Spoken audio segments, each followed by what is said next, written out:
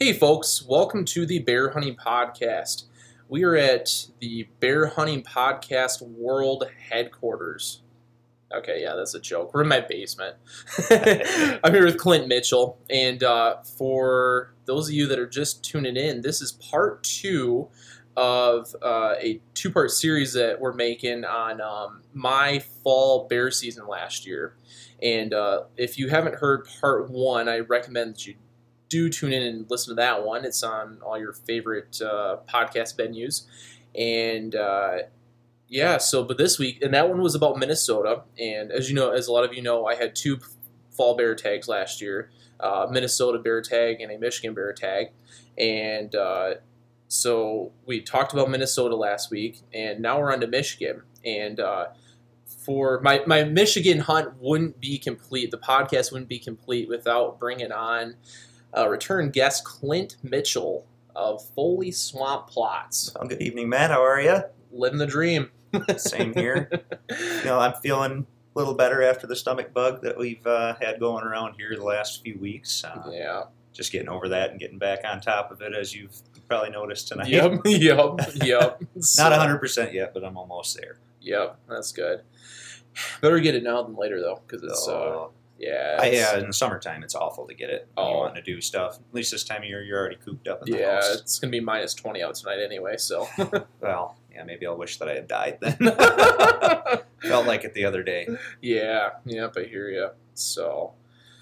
well, good stuff. So where do you want to start off on this? First off, dinner. How was Dinner? Oh, yeah, dinner. We'll probably have to come back to discussing dinner. There's some symbiotics behind it. Yeah, that's true. What do we have tonight? Yeah, we had I say every recipe is my favorite, of course, but my bear ribs that I make, slow cooked in the crock pot, some barbecue sauce, and I love them. Yeah. So. And they were absolutely delicious. But I say symbiotic. We'll talk about that. Yeah, later we'll on. come back to that. So a little bit of teaser for later. So anyway, well, let's. So I'm gonna fill you guys in a little bit. So last week we talked about Minnesota, and spoiler alert here. If you haven't listened to it, the old podcast.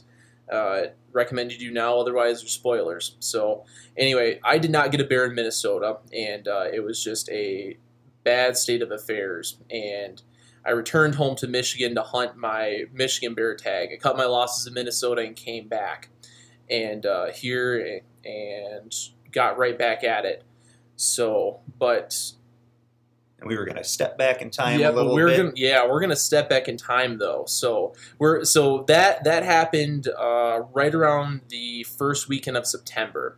So we're gonna time travel back though to July 10th. Yep. It would have been the 10th of July. You wanted to run with me. It was the beginning of training season in Michigan. Yep. July 8th. So let's give it. So in Michigan, just a little background here. In Michigan, you can train bear hounds starting July. Is it always July 10th? July 8th. July 8th. Yep. Okay. I've been at it for a couple of days. Actually, I've been up a week. I went to Wisconsin for their opener on July 1st. That's right. Hunted with some friends there. So the way Michigan's full bear season is structured is you can start training bear hounds on bears July 8th, and you can start baiting August 10th. And you can train hounds all the way up until September 5th, right? 5th, yep. Yep, and then it's quiet time. And then September 10th is first season opener, where it's bait only. And then September 15th is September 10th. September 10th. Oh, that's right. Yep, for first season starter. And then September 15th is second season opener, and you can start running hounds on bears then. Yep. And then Michigan third season opens on September 25th, which is the tag I had. So, anyway, that's the Michigan season structure for non-Michigan residents, I guess. Yep. So, anyway, July 8th, I asked Clint because I wanted to go and run bear hounds with them. And had you ever run dogs before that? Nope. Or been on a dog hunt? No, I had not. So this is all new experience for you coming along. Yep. This is something that I've done my whole life, and in my previous podcast, we kind of went over my entire life story of hound hunting and leading up to it.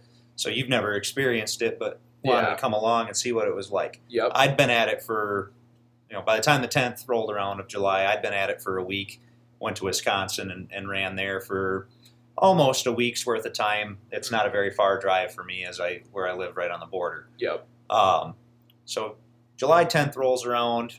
I've been at it for a few days, getting the quirks worked out with the dogs, and we're not anywhere near being ready. But kind of, what was your experience like? I picked you up at the gas station. Yeah, so you picked me up at the gas station in the West UP there, and I mean, I'd been around hound hunters, but and I never actually run with bear hounds, and so.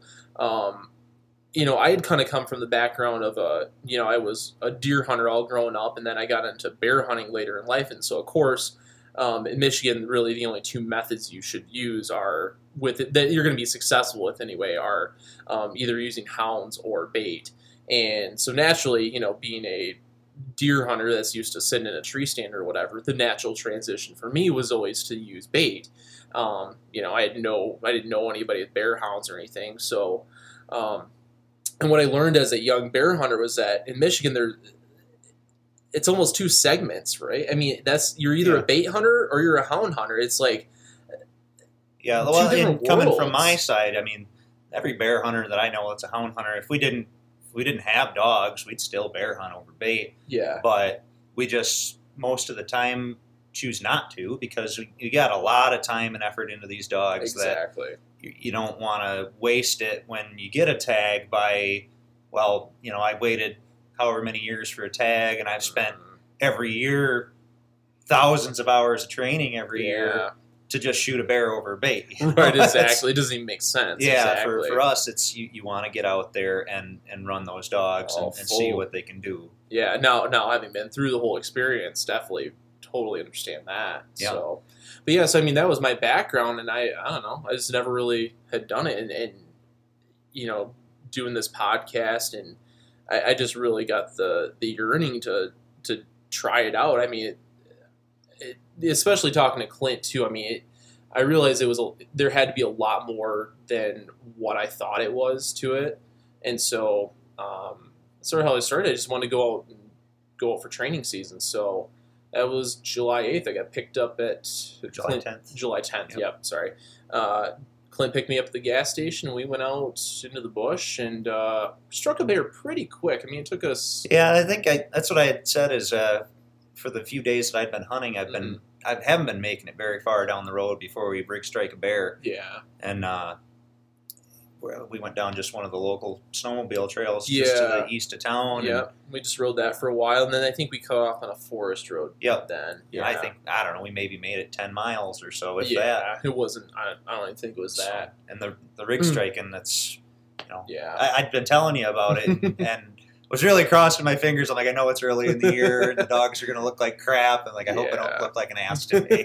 Yeah. So, and the dogs did their job, and I did mine by listening to them, and we cut loose on the bear. Yeah, and for those that might not know what the hound hunting terminology is, so when we say a bear, we struck a bear, so that means you're driving around and the hounds smell a bear had crossed the road or was near the road or something, and they howl to let you know, hey, there's a bear here, and so you let them out, and you let the hounds out on the bear trail from the road, and that's what we were talking about by striking a bear. Versus the other way to do it would be to take the hounds to a bear bait that's active and let the dogs trail the bear from there. Yep. Or as I had said in our previous podcast, we back home in the Lower Peninsula, we have a lot of sand, so you could find a track. Yep. And start from there. Is that really a different term, though? I almost feel like that's in a way. Oh no, because the dogs, a lot of times the tracks we find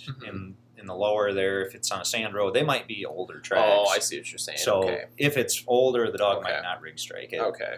But so for me, that's a primary thing for me up here is rig striking. Yeah. It's even when it's legal to bait, I almost rarely have to utilize that because there's enough bear around here that they're moving. You put on a couple extra miles, you're probably going to strike one. And that's what we did that day. The dogs blew up. Yeah. The hardest part is sending them in the right direction because you can't see where they went most of the time. Yeah, and I remember that track. It was like, yeah. I think we figured it out, but it was not It wasn't fast. No, it wasn't. It was not like, oh yeah, here's a bear track. You know, it wasn't we didn't just cut loose and woo, something all off breaks painting. loose. Yeah, it wasn't like a painting or something where you're like, oh yeah, this is what a bear track looks like. It's like, So, I think this is the pad. So we spent 10, 15 minutes trying to figure it out. Probably. And fortunately sent the dogs the right way. Yeah, we did. Yep. And it wasn't too long. When you get a rig strike like that, they obviously they're not too far away. Right. And the race was on shortly thereafter. Yeah. So and what did you see? Well, it took it. Well, went through some interesting terrain for sure. I'm trying to think here. You know,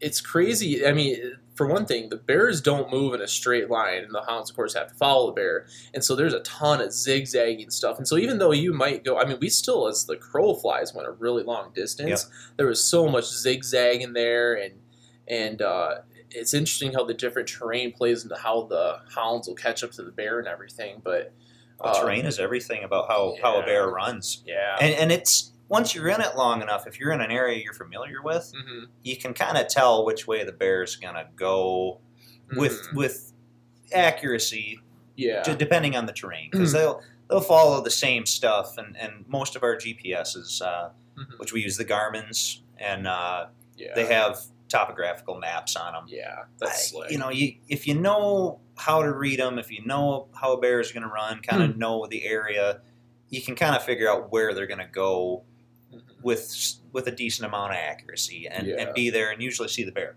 And we did. We saw the bear multiple times. We did see the bear. It did cross the highway.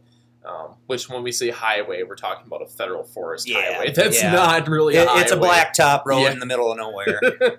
And I mean, that's one of the biggest challenges, I think, is just keeping up with the hounds, though, is that, because, I mean, you're in the bush, right? And they might go somewhere and you're like, man, there's no road to even get towards them. You're lucky if you got a 2-track that goes in there, or a lot of times it's a logging road that they bermed up. Yeah, exactly. One time, even 2 or 3 years ago, it might have went in there 4 or 5 miles. Now it's bermed up right at the road. You can't get back there, and it's interesting for sure. That was something that I think I was surprised at, is how, it sounds on paper, it sounds like, oh yeah, you just keep, you just follow the dogs, and that's actually a lot easier said than done. And that was something that was interesting. And we went a few hours. I think, to my best guesstimation, the dogs went nearly 20 miles. Yeah. And for early in the season, that's saying something that they went that long and stuck with it so long. Never did tree the bear. No, we lost them. They went into this nasty swamp. Yeah, we cut to the chase. We saw the bear, and we ended up. They got into a thickle swamp. And, I think it was an area that I'm not too familiar with. Yeah, but I am, because I was familiar with the area because I deer hunt there. It was funny because we started nowhere near where I deer hunt, but we ended up there. As a crow flies, it was, 8-9 miles or so? At least. And that's in a straight line. So you can figure, as Matt was saying, where the dogs zigzag. They don't just run in a straight line. They never do. Yeah. And so 8-9 miles in a straight line, dogs and the bear running zigzags. Well, you straighten their line out, and it's twice, maybe even 3 times as far as what you actually went. Yeah. And forget the fact that they're, crossing creeks and climbing hills and going through cedar swamps and and we're in an area that it's rolling hills is what I would call it. A lot of lowland swamps. Yeah, maybe I should. So where we're at, we both, Clint and I both live in the UP of Michigan, and to sum up the terrain of the UP of Michigan, rolling hills, and it's the woods. I mean, it's super remote up here. I mean, it's all woods for the most part. There's no real agriculture other than a few hay fields here and there, but I mean, those are few and far between. And the area that we hunt is all national forest. I think it's safe to say that's the Ottawa National Forest. Yeah. Oh, yeah. And that's like saying, oh yeah, it's the Yellowstone or something. It's a big area. It's nearly 1 million acres of federal land. Yeah, it's a huge chunk of land, and most of it's very thick woods. It's a mix of boreal forest like you'd see in Canada and temperate hardwood forest like you'd see in like Pennsylvania or something. But it's really, really mixed. Yeah, well, that's like I said, the rolling hills. You get to the highland countries and and everything's mixed in between. The highland countries is where you're seeing your oaks and your maples and stuff. And within 100 yards, you're in a cedar swamp. Yeah. Exactly. Yep. And they're thick. So, and we're cedar alder. The day that we were running on the 10th, that was where we were going. Yeah. I wasn't too familiar with it or the road access. Yeah. We'd put on, I considered to be well enough miles. And, enough to know that, the dogs were doing well for how early it was in the season. Yep. Given I'd had a week in Wisconsin running with a few friends there, which we did well. And as I had said prior in my previous podcast, I told you we run little bears usually. Yeah, you just run all day and not tree a bear. Yeah, we did see the bear. I mean, it was probably, I wouldn't say it was like 100-pound bear, but it was probably low hundreds. Yeah, low hundreds anyway. Probably less than 150. And those are the ones that they spank me all season long, right up until about August, and the dogs are getting rock solid. Yep. So. Yeah, and I mean, it's funny because, like, you think that your goal would be to catch the bear, but I mean, the dogs ran 20 miles, you know? And that early in the season, it's all about conditioning. Yeah. Just getting the dogs in shape, and I don't treat 10 bears in training season, I might tree. Yeah. And I'm totally good with that. Like my partner, one of my hunting partners in the Lower Peninsula, they treat almost 30 bears. Wow. That's crazy. A lot of times 2 bears a day, but there's a little bit of not even a little bit, a big difference between the lower and the upper, especially during training season. Okay. As far as pressure goes, you got a lot of the bears down in the lower that are getting run constantly. Oh, I see. Like the guys that are running these bears, we treed this bear last week. Yeah. Or, my buddy that I know, he treed that same bear a week ago or 2 weeks ago and run him 3 days in a row. Mm-hmm.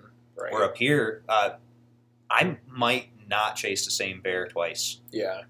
Until kill season rolls around. Yeah. And to me, it's hard to distinguish the difference in bears. Like I'll have 10, 15 different bears coming in on camera maybe. I couldn't tell the difference between any of them unless there's a very noticeable blaze or something. Yeah, a big blaze. I've got one that's coming in that's large. Yeah. That me and a buddy of mine, we've actually both been after him for a couple of years. Mm-hmm. He's huge, like 300 plus, and he's got a monster scar on his side. Oh, and we've seen him for the last 3 years straight. Yeah. So, and nobody's got him that I've heard of. So, things like that. Otherwise, your average bear, 100 to 200 pounds, it's hard to tell the difference between them. They're black. Yep. Yeah, until they get really big, it's really hard to tell. So yeah. Unless they have a radio collar on them from a local study. And I did see one with radio collar. I did too. Right towards the end of our kill season. We never did get him, but we were trying. Mm-hmm. Wasn't a giant bear, probably 150 pounds, but he had a radio collar and 2 tags in his ears. Yeah, after seeing the one bear and I called him Headset. It looked because he had like two antennas coming out of his radio collar, and it looked like a old like radio headset, Sure. And he's a big bear. Oh, this one wasn't. Mine wasn't. Bear. And mine, we had talked to the DNR about it when we did run into them, and they said they didn't have any study bears in the area, so that one was more of an opportunity bear. It sounds like that he was getting into people's garbage and stuff. Oh, I see. When you in Michigan, I don't know if it's different anywhere else, but when they got tags in their ears, it's like a strike. 1 strike, 2 strikes, 3 strikes, they euthanize it. Okay. So this bear, they had 2 tags in its ears and radio collar on it. Okay. And what's nice in Michigan, if you harvest a bear with a radio collar, if you want the collar, they'll give you the collar. That's cool. They take it and get whatever information off of it and mail it back to you with all the information they've gathered from that bear as far as where he's been, any kind of history that they can get off of him. Yeah. Like you might be able to see if we had harvested that bear, what he actually did to get himself in trouble the first time around. Yeah. So hopefully we see him again this coming year, maybe. Yeah. And given the fact he's already got 2 strikes against him, where he's at now, he might be in good shape because it's in the middle of nowhere. So. Yeah, exactly. So, and if he's sticking around there, then he'd probably be all right. He's being a good bear. Yeah. So that was Matt's first. Yeah, that was hunt. my first hound hunt. Yep, and it was a lot of fun. And I'm like, man, I'd like to do it again, but I had a baby a few days later. Yeah, so. yep. It was what, the 12th or? Yeah, that was okay. That was kind of sketchy on my part. My wife was like 39.75 weeks pregnant, and I'm out in the bush without cell phone service chasing bears. That's commitment to bears right there, folks. Just to let you know. Straight. Gotta have your priorities. Oh, I had Lindsay and Lincoln with me. My fiance and my 1-year-old son. They were with us.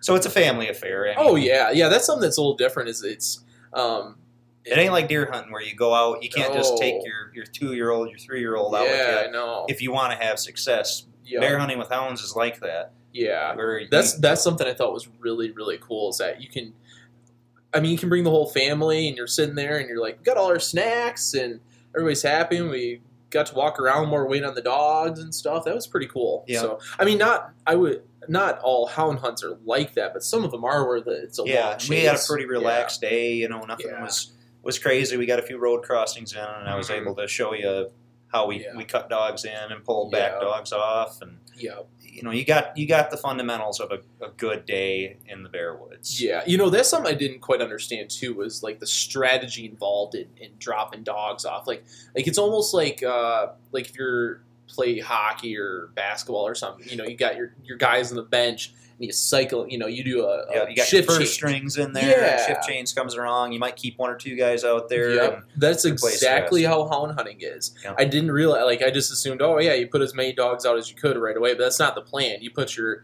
good nose dogs out first, and to follow the trail. And once we get them jumped and you can get a trail crossing in, you dump in your fast dogs. And come kill season or later in the season, if we had a rig strike like that, as long as I can figure where the bear is going, I will dump the whole box. Because it's usually, in kill season, you want to get it done as fast as possible. And if it's a bigger bear, likely they're going to get caught in bay up or tree. Okay. So that's, and early in the season like that, I'm going to put my best dogs in. I had a lot of younger dogs that you just want to cycle them slowly so they don't get left behind, and then you're driving around all over looking for dogs. So So anyway, that was my first hound hunt. Yeah. And let's continue on Clint's season first. Yeah. So from that day, training season went eventful but uneventful. We didn't have any problems. I went out as much as I possibly could, which is quite a bit. As I had said before, my job works in a way that I have a lot of time off to hunt. Yep. And my fiance, God bless her soul, puts up with a lot of it. She doesn't go every single day, but she goes, and she's a teacher, so she has summers off. So it's not like I'm not abandoning my kid with a babysitter all the time. Yeah. I try and take him with me or them with me as much as possible. But we didn't have any wolf problems, to my knowledge. Yep. Michigan and Wisconsin, especially in more recent years, have been pretty notorious for wolf-dog conflicts. I may have had one. Yeah, I remember that because on my way back from Minnesota, I saw a wolf right by your town. And we had discussed that even, where I said I might have had one day in that particular area. Yeah, it was funny that you said that. Yeah, where I don't know what happened. It was a good race that just went to hell for no reason. Every dog came out to me calling them when I saw something weird was going on. And in that case, if you see something weird going on here, you got to get on top of it, because if it is a wolf or a pack of wolves that's going after your dogs, you don't have much time. Yeah. And from firsthand experience, I know that you can lose a dog real quick. Yeah. Fortunately, nothing happened. I was able to get my dogs, and I couldn't tell you one way or the other whether it was a wolf or a pack of wolves that got with them. I just know something weird happened. Yeah. So it was a big wolf I saw too, by the way. And no doubt. And so we went through the whole season pretty well unscathed. Had a couple of bears that wound up having to put some staples in dogs, but nothing I had to go to the vet for or do anything. Take a dog out for a month or two. It was staple them up, leave them home for a couple of days, and they're ready to rock and roll again. Yeah. And I don't really leave my hometown during training season very often because I've got such a good population of bear here that it's hard for me to justify going somewhere else when, like my buddy that I hunt with from Iron River, he kept inviting me to come to Wisconsin after Michigan opened. Yeah. And it's hard to justify it because I'll drive here. Iron River from Waters Mead is where I live, is half an hour. Yeah. And then we're only going 15 minutes south into Wisconsin. I'll rig 6-7 bears along the way. Exactly. Like you saw, we went down the road 10 minutes and had a bear, rig struck. And the game was on. And it's the same way when I drive somewhere, truck full of dogs that are ready to roll, and we're just blowing up every 10, 15 miles or so. And so it's hard to leave town when you've got that going for you. I almost hate saying it, but Michigan's got such a good bear population right now. It's good, and it's, like I said, you get people that'll argue on both ways. For sure. And it depends on where you live. Yeah, that's the thing. I think you can go in little segmented areas and go, there's not many bears here, or there's so many bears, it's insane. Yeah. And I don't know, I'm not going to say it's the Mecca area of Michigan, but it's good. Yeah. It's damn good, and which is fortunate for the both of us. Yeah. We're hunting the same areas basically, and I did go out of town a couple of times. I came back to Wisconsin and ran a few times, just because my buddy, he kept asking me to come, and I going to be cordial and come. But he also came and hunted with me, and I did go down to the Lower Peninsula and hunt with my my brother-in-law, who's a big part of the fall. My brother-in-law Bo and my sister Nikki, they come up and are, they stay for the whole time basically, and a lot of times they're the ones with tags. They've got their own dogs. So I went down to the Lower for a good long weekend and hunted with them. Treat a couple of bears there and just had good fun. Yeah. And that seems like when I go out of town, I wind up finding a lot of bush latte trees. Yep. Yeah, so do a lot of hunting hungover. So and I I don't drink as nearly as often as I used to when I was younger. So hangovers are harder to get over now than they were when you were younger. I've noticed. So I don't typically like to go out and do that because it kind of wastes a day for me. I mean, not that I don't put in enough time otherwise. But we had a good time down there hunting in the Foley Swamp, which is where I grew up hunting. That's what my kennel name is after. Yep. Just it's kind of nice, little symbolism. Treeing a bear in Foley Swamp. That's pretty cool. Yeah, I remember seeing that on Facebook. That was pretty cool. Yeah, and we so I came back and hunted a few weeks in Waters Mead again, and ended up going over to my buddy Steve's camp up north of Marquette, and that's another very unique area up in the Huron Mountains. Yep, just to the south of them. You're getting into like the foothills of them there. A lot of bluff country though. Yeah. A lot of stand, a lot of blueberries. Yeah. And at this point, it was in later August, and you could bait. Okay. And as we had discussed on a previous episode, you can't. Your public land bait sites have to be clean baits. Yep. They can't be accessible to deer if you're using any kind of grain or anything like that.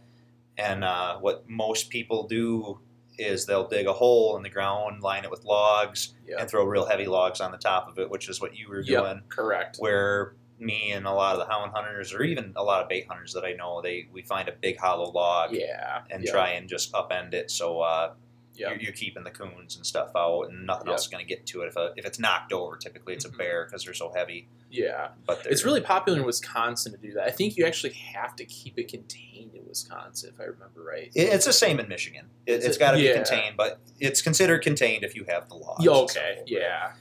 But you can use barrels as long as it's on private land. Yeah. So I went to my buddy's camp up there north of Marquette, and it was the funnest thing I'd seen in a long time. He had a barrel on his camp property just down below the hill. There's a stream kind of that trailheads there, or a spring that heads up there. And there's a 55-gallon drum that he just had like sweet corn and marshmallows in. And we stayed up till about 1 a.m. watching bears. And I think we counted nearly 15 different bears come in. Wow. In that, for a couple hours. Right from the camp there. Yeah. That's cool. And the one the one bear that we saw right before we went to bed was probably 400 pounds. Wow. And we're looking at it like, we don't want to run that. Yeah. We'll just go up the road if that's the last thing we see. Mm-hmm. Unfortunately, we woke up in the morning and there's a 150-pounder sitting there at about 5:30 in the morning. Yeah. So we the pressure was off us at that point. Like, okay, we'll just take our time, sip our coffee, collar up dogs, and then we let them go. Yeah.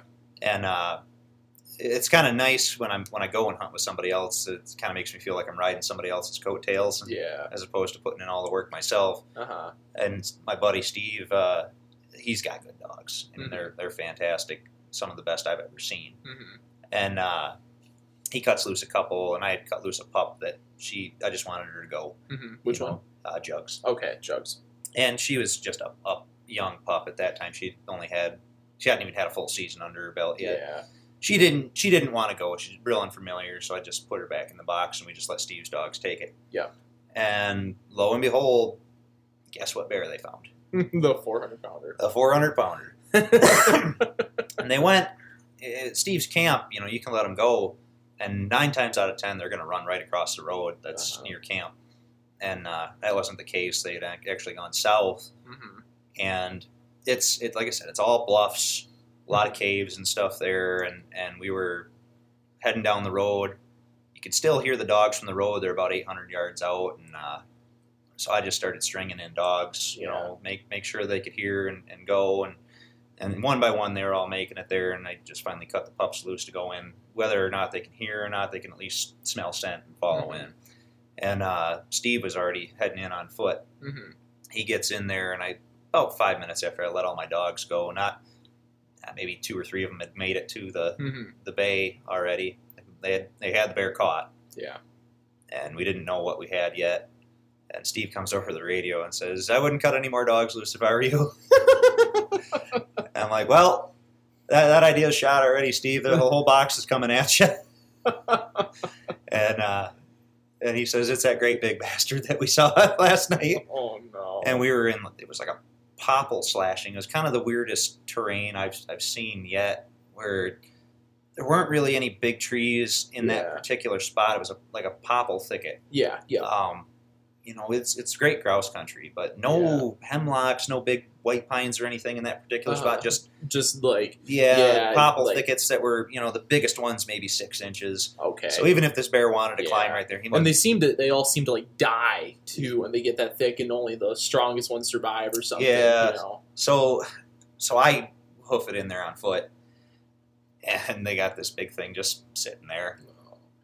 Oh, and so we're in the process. The dogs are right on him. Yeah. It's pretty well wide open. Like, you can see everything, but the popples are so thick that you can trip real easy. Yeah, exactly. But you can see through them real easy too. Yeah.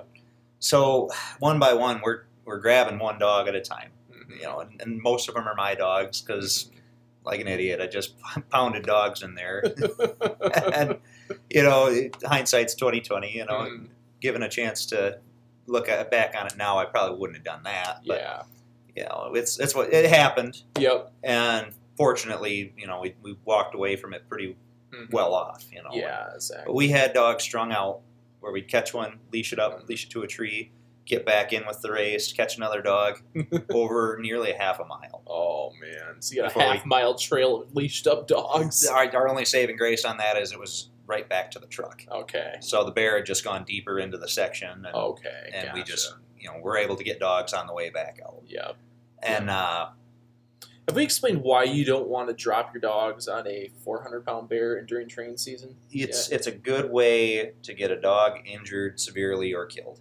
Big bears will, like I said, we caught this bear on the ground. Yeah. They did tree it. Steve actually got the video. Okay. He was in there when it treed, but it was only treed for 30 seconds. Okay, yeah. He gets on the radio and says, "It's treed, it's treed, it's treed." Yeah. Just a couple seconds later, he's cussing and throwing a fit that it came out of the tree. So that's what you get with these big bears is they just want to sit on the ground. Yeah. They're big, they're bad. Yeah. They're not going to mess around with these little hounds squeaking at them, Exactly. At least that's maybe how they see it in their mind. Yeah. And if they had enough of it, they're going to fight. Yeah. And a big bear like that, a little bear will tear up a dog or kill a dog just as easy as a big bear, but a big bear means business when he does it. Yeah. So I think I did wind up with a staple or two out of that in one of my dogs, but nothing bad at all. Yeah. Like I didn't even have to lay him up. He just got a cut on him that needed a little attention. Yeah. So Yeah. Okay. Trying to think if I had a couple real interesting days. Yeah. Actually, do you want to how about the walking bear? Yeah, that was pretty early in the season, one that I wasn't anticipating. Stuff like this you don't really see right early in the season, especially for the size bear that it was. I went out and had a rig strike, and which is what I've been doing most of the season. Cut loose on it, the dogs took it the right way, had it caught, and jumped within seconds. Pretty much, like within 30 seconds, they had it going. Yeah. And it went from, the dogs running in there 100 miles an hour to just a snail's pace. Yeah. But they were roaring the entire time, just barking every breath. And they wound up coming to a road on the other side of the section I was able to get into and cut the rest of the dogs in. Yeah. I can't remember if I'd seen a track. I didn't anticipate it being very big, but the way it was walking, I thought that maybe it was bigger. But I did see the bear. Okay. And I saw I at that particular moment, thought it was only 150 pounds. Mm-hmm. So I cut loose the rest of the dogs in, and it just was a snail's pace. It was 9 hours that we literally walked. And when I say walking, for terminology-wise, the bear is just taking his time nice and easy. He's not sitting and fighting dogs necessarily. Yeah. He's continuing he's not stopping at all. Yeah. He's just making a steady, slow pace, not running. Average speeds you're seeing anywhere from 2 to 5 miles an hour max. Yeah. So, but the problem was with this bear, he got across the road on me, which I was unable to see him. Mm-hmm. I just barely caught my dogs running across the road after him. But he was in a section between the major highway, US 2, and Old 2 to the north. And I don't know if he wanted to cross US 2 or not, but it got to be like the 8th hour of this walk. Okay. And I hadn't really seen any of the dogs in 5 or 6 hours because he just kept going back and forth in this section and kept coming close to the highway. And if they come to the highway, in my predicament, I'm hunting alone. I've got 6 dogs out there. It's not a situation you want to be in when you got semis and cars blowing past you at 65, 70 miles an hour. Exactly. And fortunately, most of the people up here, if they see a bear run across the road, they're going to slow down or stop. Yeah. And especially if you got a houndsman sitting right on the side of the road with your hazards on. Yeah. So, wound up, getting in there because they started going north, and it's getting to be late. I want to get dogs caught and get home. And I'm driving up this little 2-track road that's an old logging road or something, and I bury my truck. Buried right up to the axles. There's no going left, right, back, or forth. Nothing. So at that point, I just had to put her in park, shut her off, and haul ass into the woods. Wound up catching up to the dogs about a mile later. Okay. And I actually had real good video of this walking bear. Yeah. The dogs, it's funny looking at them because there's no intensity in them. They're just clipping along, barking every few seconds, The bear's just moseying along through the woods until he sees me. Yeah. So then he takes off and runs maybe 200-300 yards and slows it back down again. And so I keep pushing the bear. At this point, I'm thinking I can't go anywhere. I have to end this now, and get dogs caught because I have no truck. Yeah. They go somewhere 10 miles away all of a sudden or blaze out of here and go 4 or 5 miles. I can't get to them. Mm-hmm. So fortunately for me, with these Garmins, if you got a dog that won't listen, you can at least tone them. Okay. Yeah. And it'll at least get them to listen to you. Yeah. And I've used it enough that the dogs understand. I can just talk to them. Got the bear within 100 yards of the road that I was looking to come out on, and was able to call the dogs off and catch them right there, chain them back, and let the bear get away. Okay. And then call my fiance to come pick me up in her RAV4 with 6 muddy hound dogs in the back. So there was that, and then it was a fiasco getting my truck unstuck because I buried my second truck. Oh no! And had to call a buddy of mine. He's the red one. Yeah, yeah. You still have that? No, I sold that. Oh, you did. I was going to try to sell it for you if you hadn't. No, I sold it, but I got that one buried too, and had to call my buddy Matt. He's a local kid that I've helped him get a bear before, and just known him since he was a little kid. And okay. So he had to come rescue me.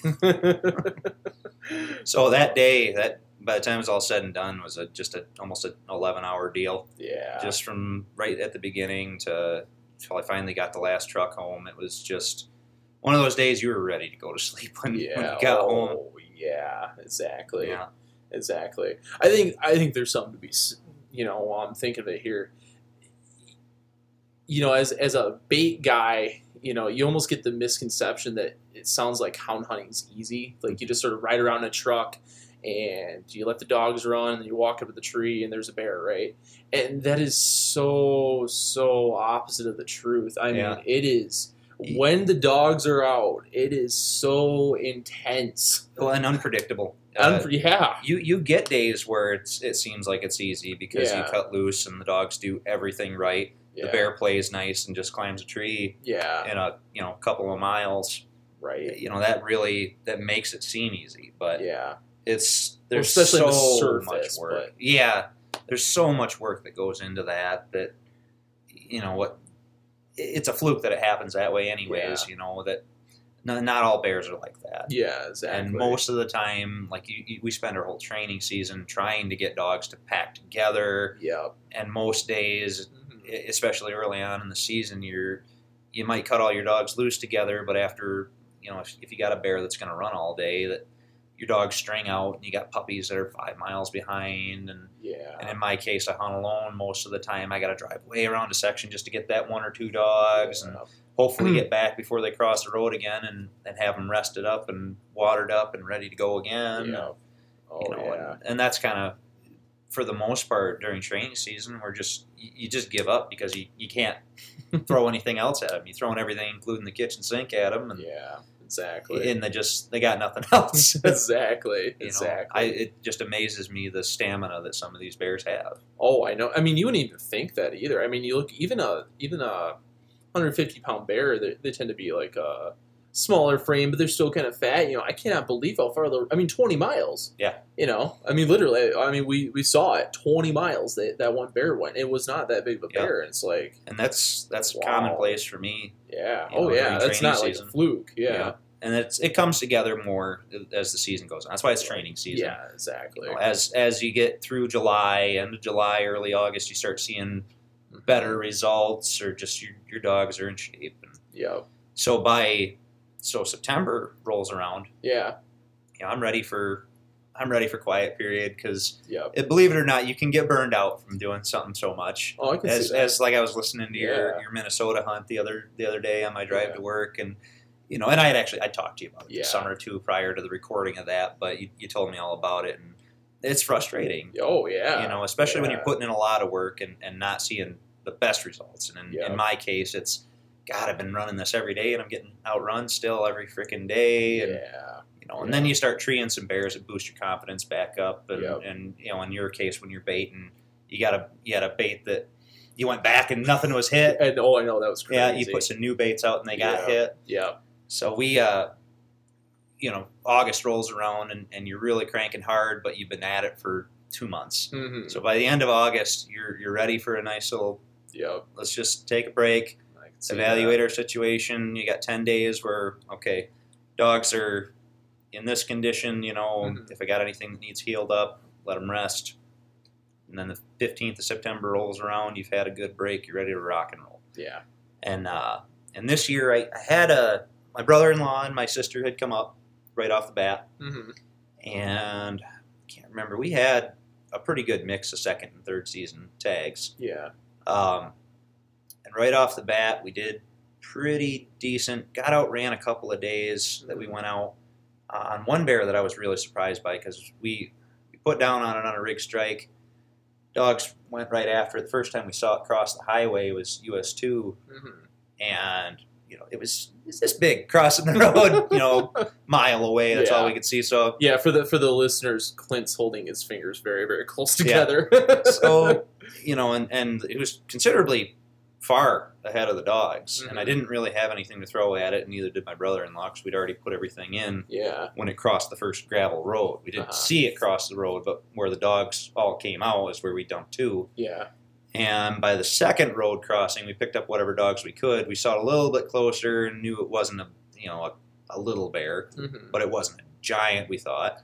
Yeah. And by the last time that we saw the bear cross the road, it was maybe 100 yards away, and it was big. Okay. It was probably 300 pounds, and it to this day, it blows my mind. Because every other bear that we put on in kill season that was that big or close to that big died. Yeah. So it was, I don't know. That bear, he ate his Wheaties that morning. and so my buddy Brennan had stayed down in the lower. They had a bear that was actually a request that somebody harvested because they had a guy with a tag for one, for bear, red oak BMU. Yeah. And some friends of ours, we call them the Damon Boys. Mm-hmm. They have a camp a couple miles down the road out of Luzerne there. Okay. And they bear hunt. They're could say the competition, but friends of ours. Yeah. We hunt together and hunt apart all the time. It's just them thing. Yeah. They have a bear going and we don't. We jump in with them and vice versa. Mm-hmm. Now they had a bear down there that's been pretty notorious for a couple of years, really banging up dogs and killing dogs. And this bear had actually killed, I think, 2 or 3 of their dogs. Oh wow! And it wasn't a little bear by any means. It was 300 and I want to say 60 some pounds. What its weight ended up being, but he stayed down there and helped harvest the bear. There's a whole big crazy story that goes along with it, but there was dogs that went to the vet by the time it was all said and done, and what should have been a done deal pretty quick took way longer than it should have, and they finally did get the bear. Okay. So fast forward, he comes up. I think we'd harvested 2 or 3 bears up to that point. Mm-hmm. And all these people that had tags with me were either family or good friends. I had some old coworkers that I had from when I was working at the hospital in Ironwood that they had a tag this year, and I told them I'd help them out. Mm-hmm. And so Brennan gets here, and not that we weren't hunting serious by that point, but Brennan really likes to hunt hard. Yeah. So we just hit it twice as hard as we were hitting it before, and it was a phenomenal season for us. It really was. Uh-huh. So I think we had 10 tags, and ended up filling 9 of them. Yeah. So I think it'll be Brennan's future father-in-law. Okay. His tag was the only one that we didn't fill this year. Okay. And we got him a nice one last year. Oh, okay. I don't think it was his first, but it was probably his nicest that he'd ever gotten last year. And he didn't care. He's just along for the ride. He doesn't own dogs or anything. He's just up to enjoy, the UP. And it's probably one of the most beautiful places you could ever be in the fall here in Western UP. Yes. Where the leaves are all changing. Yeah. So let me just this is off topic, but have you ever watched the show Planet Earth? The original one.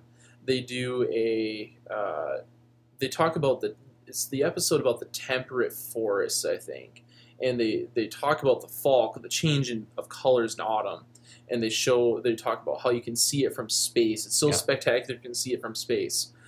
The place that they chose, the whole world, to show the color change is right was the over UP of Michigan. And Western the Western UP of Michigan is what they showed. And northern Wisconsin and East Minnesota. It's it's beautiful. From the satellite, it looks like it's on fire. Yep, it's so gorgeous. Anyway, okay. So, side note, go ahead. That being said, like I said, not everybody that comes up, they'd like to shoot a bear, but they don't care. Yeah. And they're not. It's not like we run a guide service or anything like that. They're not paying us any money. They're friends, family. Yep. Friends of friends. Yep. And there was one guy that was actually Brennan's buddy that had come up, never shot a bear before, and Brennan said we'd help him out, and we did. We got him a nice bear. Yeah. Every bear, we had one that we'd have rather not shot this year. Okay. But it was a situation that was going to be ugly. Okay. The smallest bear out of the year that we killed, and it did the most damage to dogs, surprisingly enough. Yeah. But it was a situation of we had to kill it, or dogs were either going to kill it themselves, or it was going to hurt dogs real bad. Gotcha. And that's what happened. But I averaged it out, even including your bear, which we'll get into here. Yep. Was like 240 pounds for all 10 of the bears that we got. Right. But out of my main group, we had 9 out of 10 tags filled. Mm-hmm. Had a great season. Made it through without any hiccups. No dogs got hurt. Yep. Everybody was just having a blast of a season. And then the very last day, I can't remember. I think we did have one day, or 2 days maybe it was, after when Brennan came up. And this is like a 3-week period. Yeah. We at least jumped a bear every single day. Mm-hmm. We had one bear that we even let go. Mm-hmm. And I remember that you were treating. I remember seeing that on Facebook. You're like, yeah, we let this one go. Yeah, and we can be picky and choosy here. We didn't have to shoot every single bear that we got this year. It just so happened that most of them were decent. Yeah. There was no bears you guys shot that was like, that's a smaller one. Yeah, and Brennan's tag, his was the smallest out of all of them that we had harvested as our group, and it was 125 pounds. Yeah. Dressed out. Yep. Which means it's like, Yeah, and that one, on a normal occasion, we probably would have let that one go. Yeah. But the situation, we were getting frustrated, and we just decided we'd do it. Right. And like I said, Brennan, we're not necessarily trophy hunting. Yeah, exactly. Brennan might do a trapper's mount, or just a hide mount, but otherwise we're there to eat them, Yeah, exactly. But that would be the smaller end of the spectrum. Mm-hmm. And then the biggest one that we got was my sister's, my oldest sister, Nikki, her and my brother-in-law have dogs. Mm-hmm. This would actually be the biggest bear she's ever shot, too. Okay. Was 356 pounds. Okay. And that was a blast of a day. We had a good day. We had real good success off of one particular bait that I've got running here. Okay. Where we ended up killing 5 bears off of this one bait. Wow. And it's a killer spot. Mm-hmm. And usually during the kill season, you might get 1, maybe 2 bears off a bait. Yeah. Most of the baits, you might not kill anything off of. Yeah. This was just a killer spot for me this year, and all really good bears. Okay. That most of them were 200 plus. Uh-huh. This one in particular was 356. Mm-hmm. I think we did get one off of it that dressed out at 150. Yeah. So and regardless, so it's still dressed out 150 is still probably a 200-pound bear. Yep, and everybody made great shots. We didn't have any issues of bears coming out of trees and going after dogs or anything. All of them come out just deader than hammered. Yeah. Which I wanted to talk briefly on with the bow. My buddy Steve. Uh-huh. He was our first tag this year, mm-hmm. and he had experienced a bad Michigan hound hunt. Not a bad hound hunt per se, as much as just an unlucky season. Okay. He had a tag a few years prior, came up and hunted with me. At that particular moment, I didn't really have the dogs that I've got now. Yeah. I had those dogs, a lot of them, but they were pups, mm-hmm. so they didn't know much, and we didn't have a real successful season mm-hmm. while he was here. Gotcha. We spent like 5-6 days in a row just beating it and getting beat. Yep. Exactly. Yeah, and he extended his stay by a couple of days,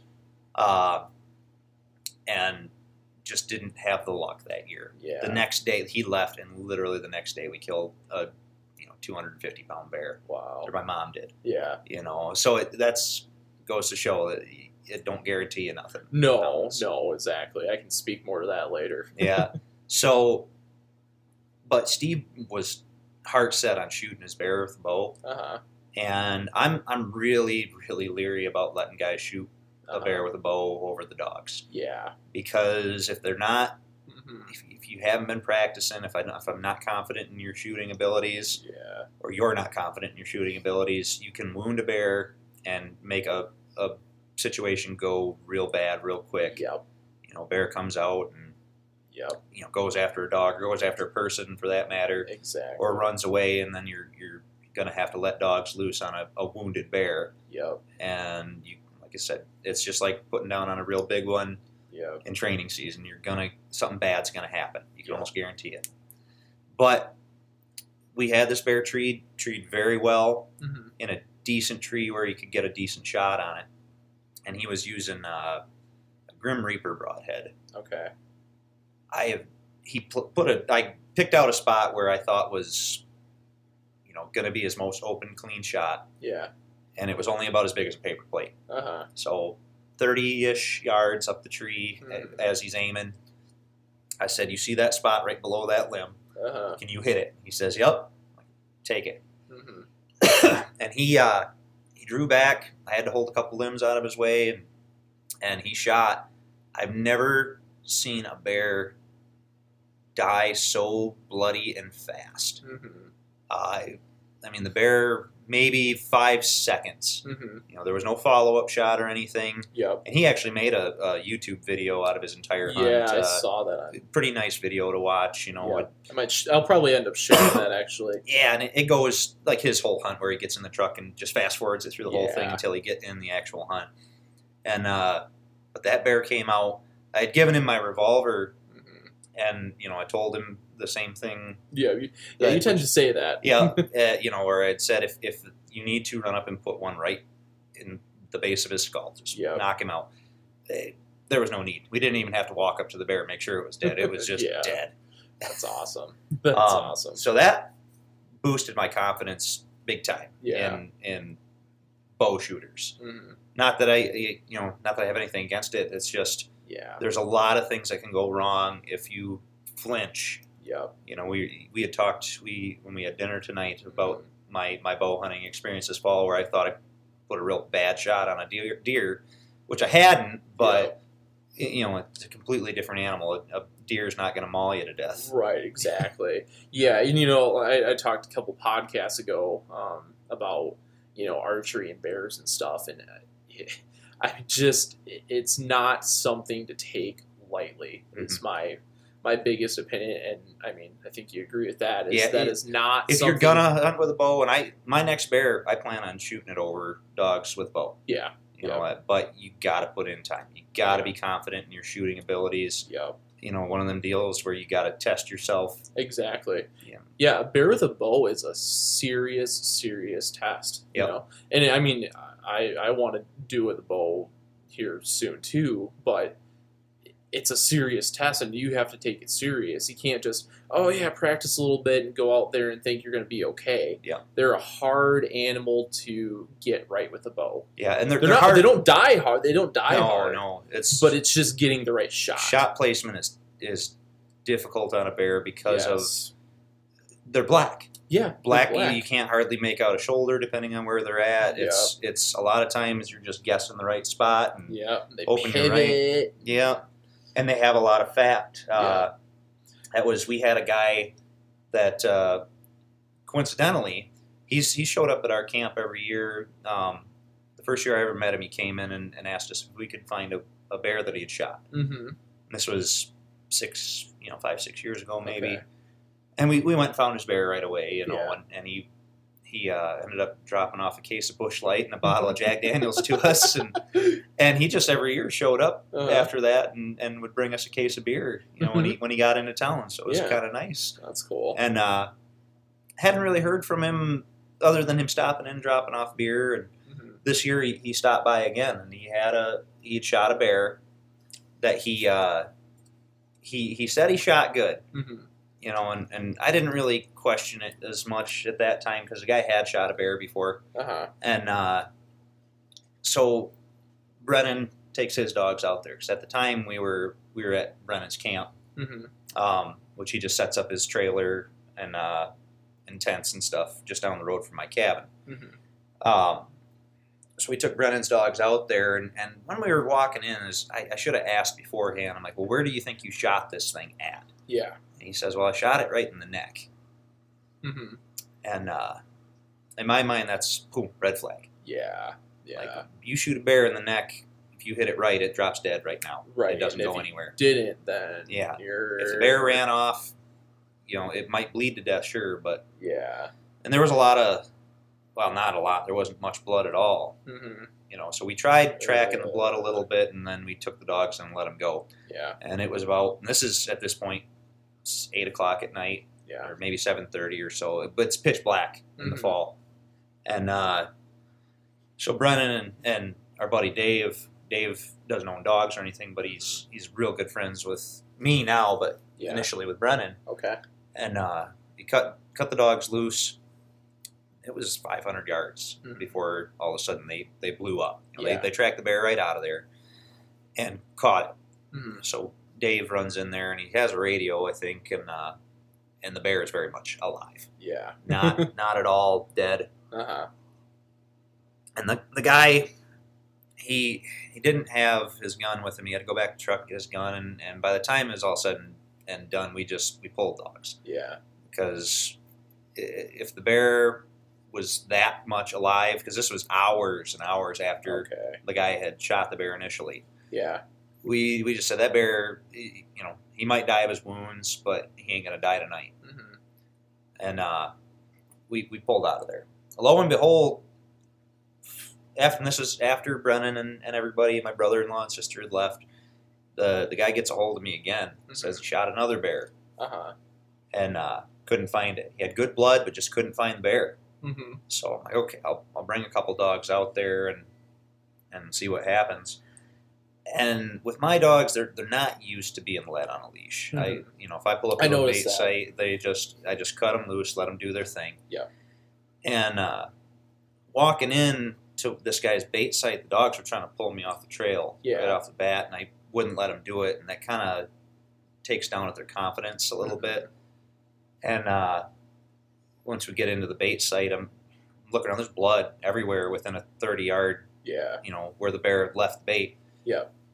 And then all of a sudden it just stops. Like it's bleeding enough that it should have been laying there dead not far away, but the blood trail was just non-existent. Okay. And it was swampy, wet, not good to track blood in. So, and I had the dogs on the leash. I'm trying to walk them out on it, and they're just weirded out because they're not used to that. And I finally cut them loose, and I can't get them to go anywhere. Yeah. They don't know why. They just didn't want to leave. They were, it's pitch black. They're not used to being out at dark either. Mm-hmm. So what I ended up having to do was just go home and get a couple more dogs. Yeah. And instead I just went with my instincts, just cut them loose in the truck. Mm-hmm. And they had the bear found in 30 seconds. Oh, wow. They ended up going off right where the dogs initially tried to pull me off the trail. Okay. And found the bear. Interesting. Lo and behold, it's the same bear he shot. Really? Got a bullet wound through the neck. Uh-huh. And where he had shot it in the back, some of your more experienced bear hunters or guides out there probably have seen this, where a bear will bite at a wound and pull a plug of fat out. And there was like a 4-inch hunk of fat hanging out of the second bullet wound that killed the bear. Yeah. But that's what stopped the bleeding, stemmed the bleeding. I mean, obviously the bear still died, but and he wasn't far. The bear, we probably walked past the bear once or twice in the area that we were looking. Yeah. But it was, like I said, the bear was laying in almost knee-deep water. Oh, yeah. But the dogs found it. Yep. We got it out. It was just, and I'm glad it was the same bear. Yeah. I'm glad the guy was able to finish the deal on the bear. An older gentleman, the guy is, and kind of had to tell him, hey, shoot for the Boilermaker. Yep. Don't mess around with trying to do stupid little shots that you think are gonna just do the tried and true right through the heart, lungs, somewhere in the chest. They're gonna die. Yep. Black bears die easily if you put it in the right spot. Mm-hmm. They don't. Yeah. Yeah. So, I think the guy he'll probably, I think he heeded that advice, because this is the second time we've had to find a bear for him. Yeah. Yeah. And the second time this season. Okay. Yeah. But found it and was able to get it out for him. And, yeah. As far as the rest of the season goes, we had a good year. Yeah. I mean, real good year. Everything came together nicely. Yep. Didn't have too many hiccups, and we had maybe 2 or 3 days that we weren't able to find a bear or rig a bear or have, we didn't have a bait hit. Yep. And it was maybe the last day that Brennan and Dave and their family was up, and my brother-in-law had to leave the same day. Yeah. That day we didn't find a bear, so we just called it good. And, yeah. They were okay with Carl not shooting his bear. Yeah. Otherwise, they could have stayed as long as they needed to. Yeah. Exactly.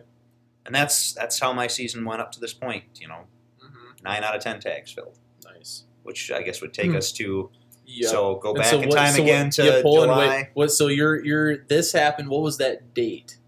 For the last day? Yeah, roughly. Oh, pretty early in October, actually. Okay. I think it was like the 2nd, maybe. Okay. 2nd October was our last. It was whatever that first weekend in October was. Okay. Yep.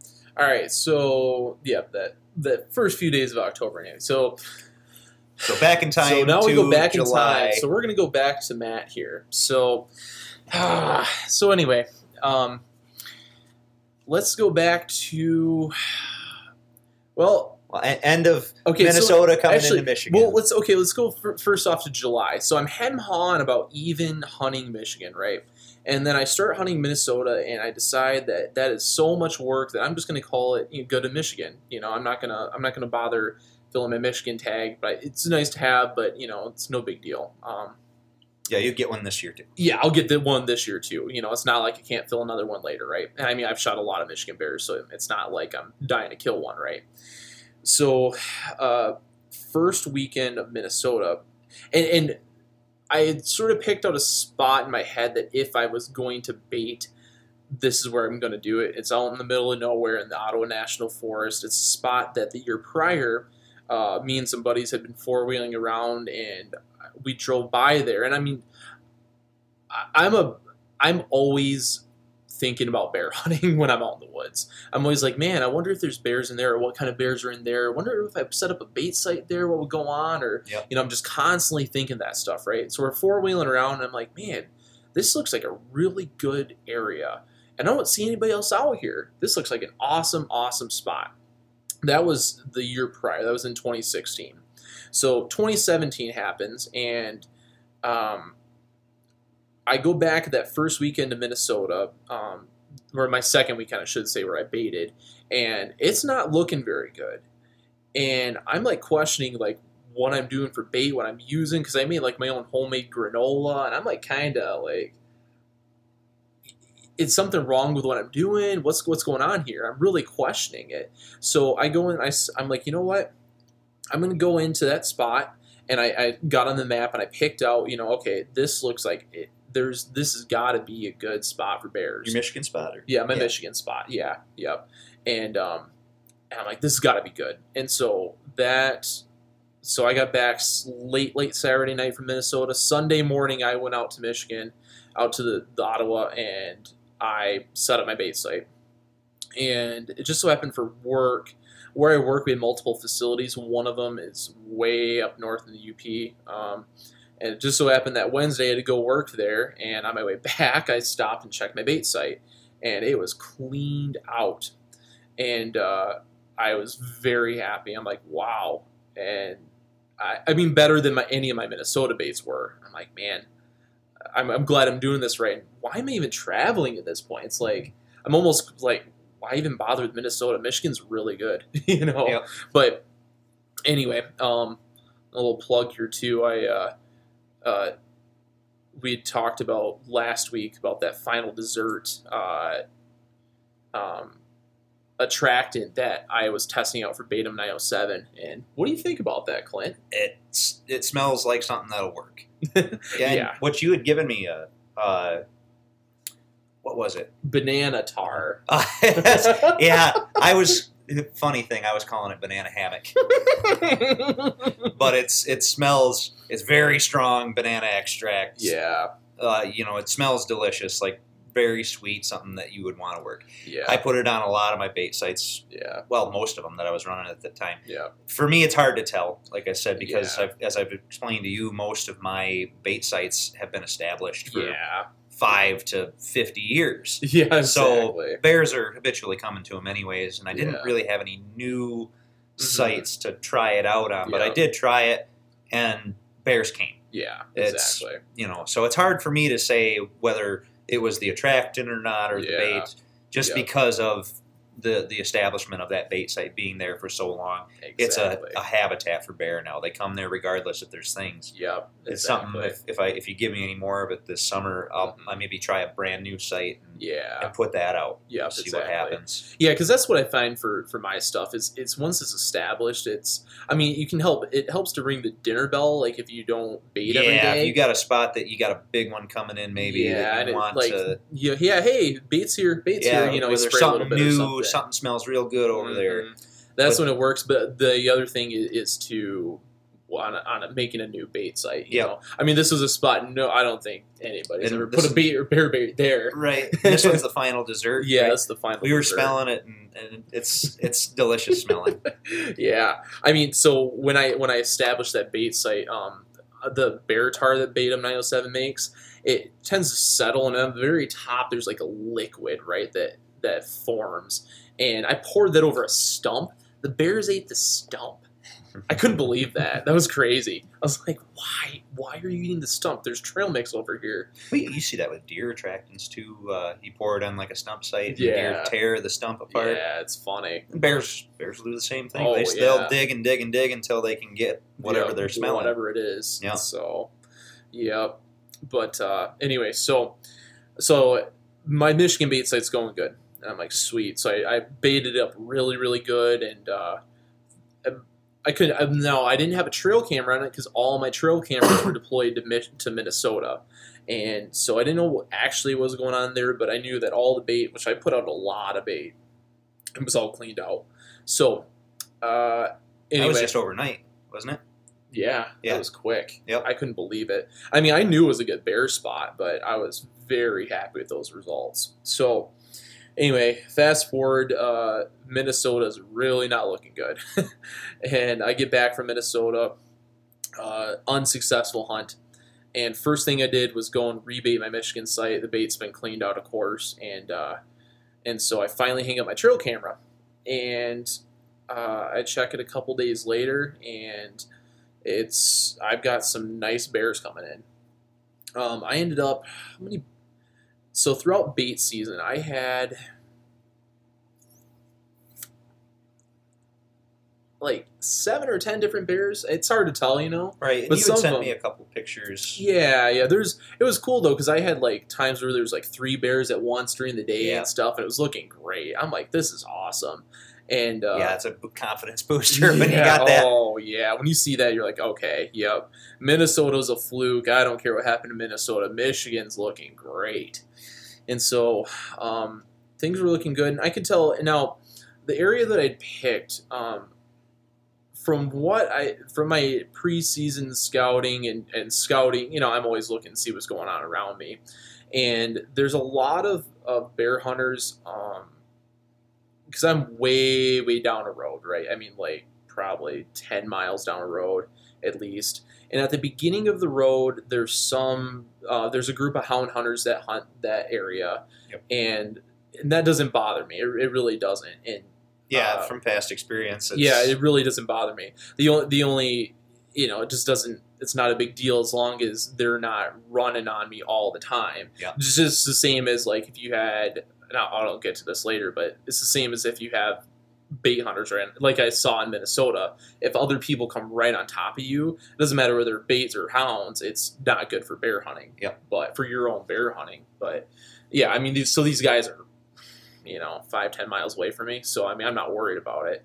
And from what I could tell, nobody else was really around me. And but now, when I hung up my trail camera, it was quiet period for hounds in Michigan. So, the bear activity was just awesome. I mean, they were coming out during the day, really good. I mean, way, way before dark and all that. So it was looking great.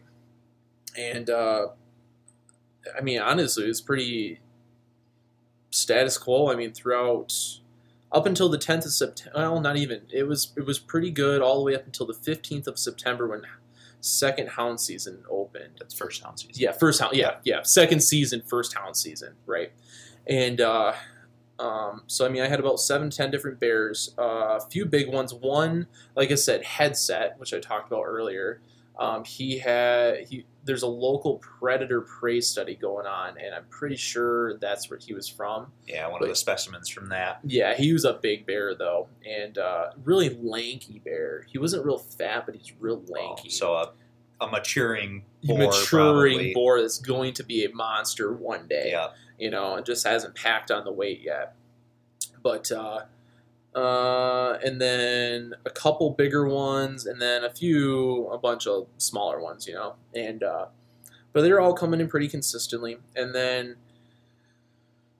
things are going good, and then hound season opens, and what I realized was that my preseason scouting was not good. And I realized that there was a lot more hunters in my area. Okay, one of the thoughts with my area, I'm not going to give away all my secrets, so I'm sure I'm going to keep this spot, but there is a very nasty piece of terrain that is directly behind my bait site that I figured nobody in their right mind would want to run hounds there or let their hounds even get close to it, because if they go into it, it's going to be horrible to get dogs out of there. Which it is. I know that area. I know that area very well. And so I thought that was my buffer. And I can tell you from a houndsman's point of view, we don't want to be in there. Yeah. It's usually when we wind up in there, it's because that's where the bear went. Yeah, exactly. And it's outside of your control most of the time. And so I was half right. Nobody had a bait site nearby me. No, it was, and I know the people that had bait sites within or just over a mile away, maybe. Yeah.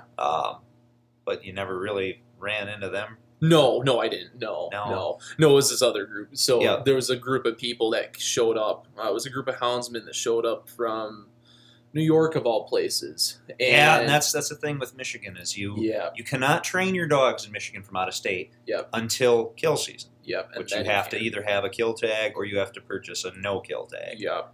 And so that's why we get a lot of people from out of state in the fall. Yep. So. Yep. And so what happened to me was, and this is all going to tie together now. So a group of guys from New York, I don't know who they were. Hi, if you're listening to the podcast. I'm sorry, I'm going to dish you a little bit here, but your dogs weren't very good. Sorry, but you're running all over the place, not trained dogs. You said you ran dogs for 4 days and didn't tree any bears. Right. And so, anyway, then their baits were nowhere near me, but they were just running dogs all over the place. And when that happens, when you got all kinds of pressure on bears, they tend to go nocturnal a little bit. Yep. And that's what happened. And so, anyway, I still had sort of an active bait site. I had all my bears still there. Yeah. Because nobody was killing bears. But that's a typical thing that we see in the fall. Is all training season long for me, I've got baits that I run off of them. Mm-hmm. 6 o'clock in the morning or whatever. I could come back a little bit later on, and it probably got hit again if I baited it back up. Yeah. Or 1 o'clock in the afternoon, 2, 3 o'clock in the afternoon, and then they hit real heavy just before dark. And, Yep. You see that a lot, even if it's not a dog bait. Yeah. Even on your sit baits, that's usually what you see all baiting season long. Yep. Great activity during the daylight. Yep. But then in the fall, for some reason, they'll shut right down. Yep. And for my case, we even get some that just shut right off. Yeah. Yeah. It's just weird. You get more people in the woods, other baiters, other hound hunters. Yep. Oh yeah, I'm 100% convinced. All it is, it's not one thing. It's not because you got hounds running there. It's because you've got bait hunters going out in the woods. You've got people prepping for deer season. You've got grouse hunters. You've got people four-wheeling, and you've got hound hunters. Yeah, and they have a variety of food now that they might not have there's had. Acorns dropping. There's blackberries. There's cherries. It's just They get it's hard. The trifecta of everything comes together. It's good, and then boom, it starts getting in. So anyway, I've avoided in the past by picking areas that are just so far out of the way that there's nobody else, and I have really good success with it. Well, this was a new bait site, and it's always a gamble when you got a new bait site, and it just so happened that my preseason scouting was not adequate for that purpose. And that area that you ended up being in, I know that area from the past. I used to hunt there with my family quite a bit, but I didn't know where it was leading up to to the later on. Right.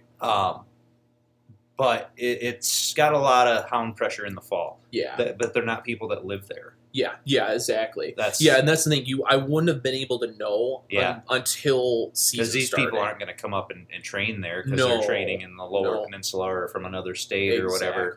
For me, I'm kind of spoiled during training season. I've got me and one or two other people that I personally know and hunt with occasionally. So it's not like you're stepping on everybody's toes. Yeah. And we have the same problem where in the fall, all of a sudden, your hound hunter population goes from 4 or 5 people to, 4 or 5 groups of people. Yeah. If not more than that. Yeah. And even so, in my area, it's not as hounded for some reason. I run into people occasionally, and I'm surprised I don't run into more as I'm out there so often. But you just don't, in that particular area, for some reason, you don't see it. In your area where you're hunting, it's pretty heavily hounded up there. And honestly, I mean, the terrain on sort of the west of me is like ideal hounding grounds. Yep. Good road access and stuff. But the other way, you're getting into a big old gorge that's just nasty. I've been in it. I've been lost in it before. And so my thought was that buffer would keep me safe, and it did not. It was not enough anyway. Right. Yeah. So as fate would have it, that did not work. So when did I think I called you and asked you how your season was going. Hold on. So I got to get to my actual hunt yet. Okay. So anyway, so it didn't go well. So my bears are starting to go nocturnal. I mean, I'm still having some daylight activity, but you can tell the bears are pressured now. And so finally, September 25th happens. It's time for me to go out. And there's so much I can go into about my bait site. My bait site's really far back. It was literally 3/4 of a mile back there. Yep, off the road. Yeah, I really put a lot of thought in the bait site. And the way it worked, I'll sort of talk you through it. So you walk through like cedars, hemlocks, all the way there, and there's like oaks scattered throughout there. And then you cross over this, there's a couple beaver ponds, and you go through a land bridge between the ponds, and my bait site is just on the other side of these ponds. And I'm heading west as I go past these ponds. And so the thought is the wind's predominantly out of the west or the north, and the thermals from the beaver ponds are going to pull my scent right in the ponds, and I'm going to be scentless entry into the bait, and it's just a perfect setup, right? And middle of nowhere, all kinds of bears. So I go to hunt, and essentially the weather was crap. It rained. It stormed. We had a lot of rain this fall. That surprisingly, we lucked out on a lot of days. So, like I said, we had a great season. Considering the weather. Not even considering the weather. Even with the weather, we had a fantastic season. And a lot of times the weather can screw you. Especially in hound hunting. It was a very wet fall. So anyway, we ended up, me. I took the whole week off work. I was committed to this. And I sat in the rain, and all the bears, essentially third season opened up and even more pressure happened. And the bears would not come out during the day. And then it seemed like all my bigger bears went missing, and it was not good. It was not a good spot to be in, and for just bait sitting in the late season, it was just not a good. On paper it would be, but there was just too much pressure. You know, and it's even I went back there I didn't tell you this. I went back there on that trail one day to go bait. and there's two guys and a Trailblazer stuck Oh, in you the did mud. tell me I about did tell this. you that. Yep. And they're like, yeah, we're back here grouse hunting. And I'm like, oh, man, yeah, well, I haven't seen any grouse back here, but I got a bear bay back there. And like, oh, okay, yeah, we're going to get out of here. And so, I mean, that's the kind of, yeah, it's crazy because you go in the middle of nowhere and you would think that nobody would be back there, but there's quite a few people. They have some pretty serious grouse hunters that come they up here do. because we have on top of a great bear population, year to year we can have just a booming rough grouse population as well. Yep. And this is one of the mecca destinations around the country. Yeah. In the Midwest, especially the UP, Exactly. northern Wisconsin, Minnesota are some of the best grouse hunting you're going to see in the world. Yep, exactly. So we get a lot of it, and grouse season opens up September 15th. Yep, same as second season. So you get a lot of guys beating feet through the woods that aren't. It just adds to the pressure. Yep, exactly. So long story short, I sat, despite my best plans, perfect spot. I mean, I was using all the right stuff. Using all the right stuff. I mean, I had great bait. I went and bought a whole barrel of trail mix, and it just didn't happen. Bears were there; they just weren't cooperating. They just weren't cooperating. And so by then, here's where I'm at. I'm the host of the Bear Hunting Podcast. I did 2 bear hunts that were unsuccessful. I am like hating bears. I'm thinking about burning my stuff, destroying my podcast. I mean, I'm over it. I'm like, I hate bears. I quit. I actually quit. It was like, I was done. I'm so mad. I was about ready to make a bonfire with all my bear hunting stuff, and I'm just so mad. And so I went out, and it was an archery opener for deer, and I went out for a little bit for that. And I went down to Menominee County for a little bit, and I'm like, I really don't like deer hunting compared to bear hunting. And that's about the time that you called me. Or I texted you to see how your or I think it just congratulated you on your season. Yeah, so really that's good. what it was. Yeah. And so I asked you how yours was going. Yeah. And it sounded grim.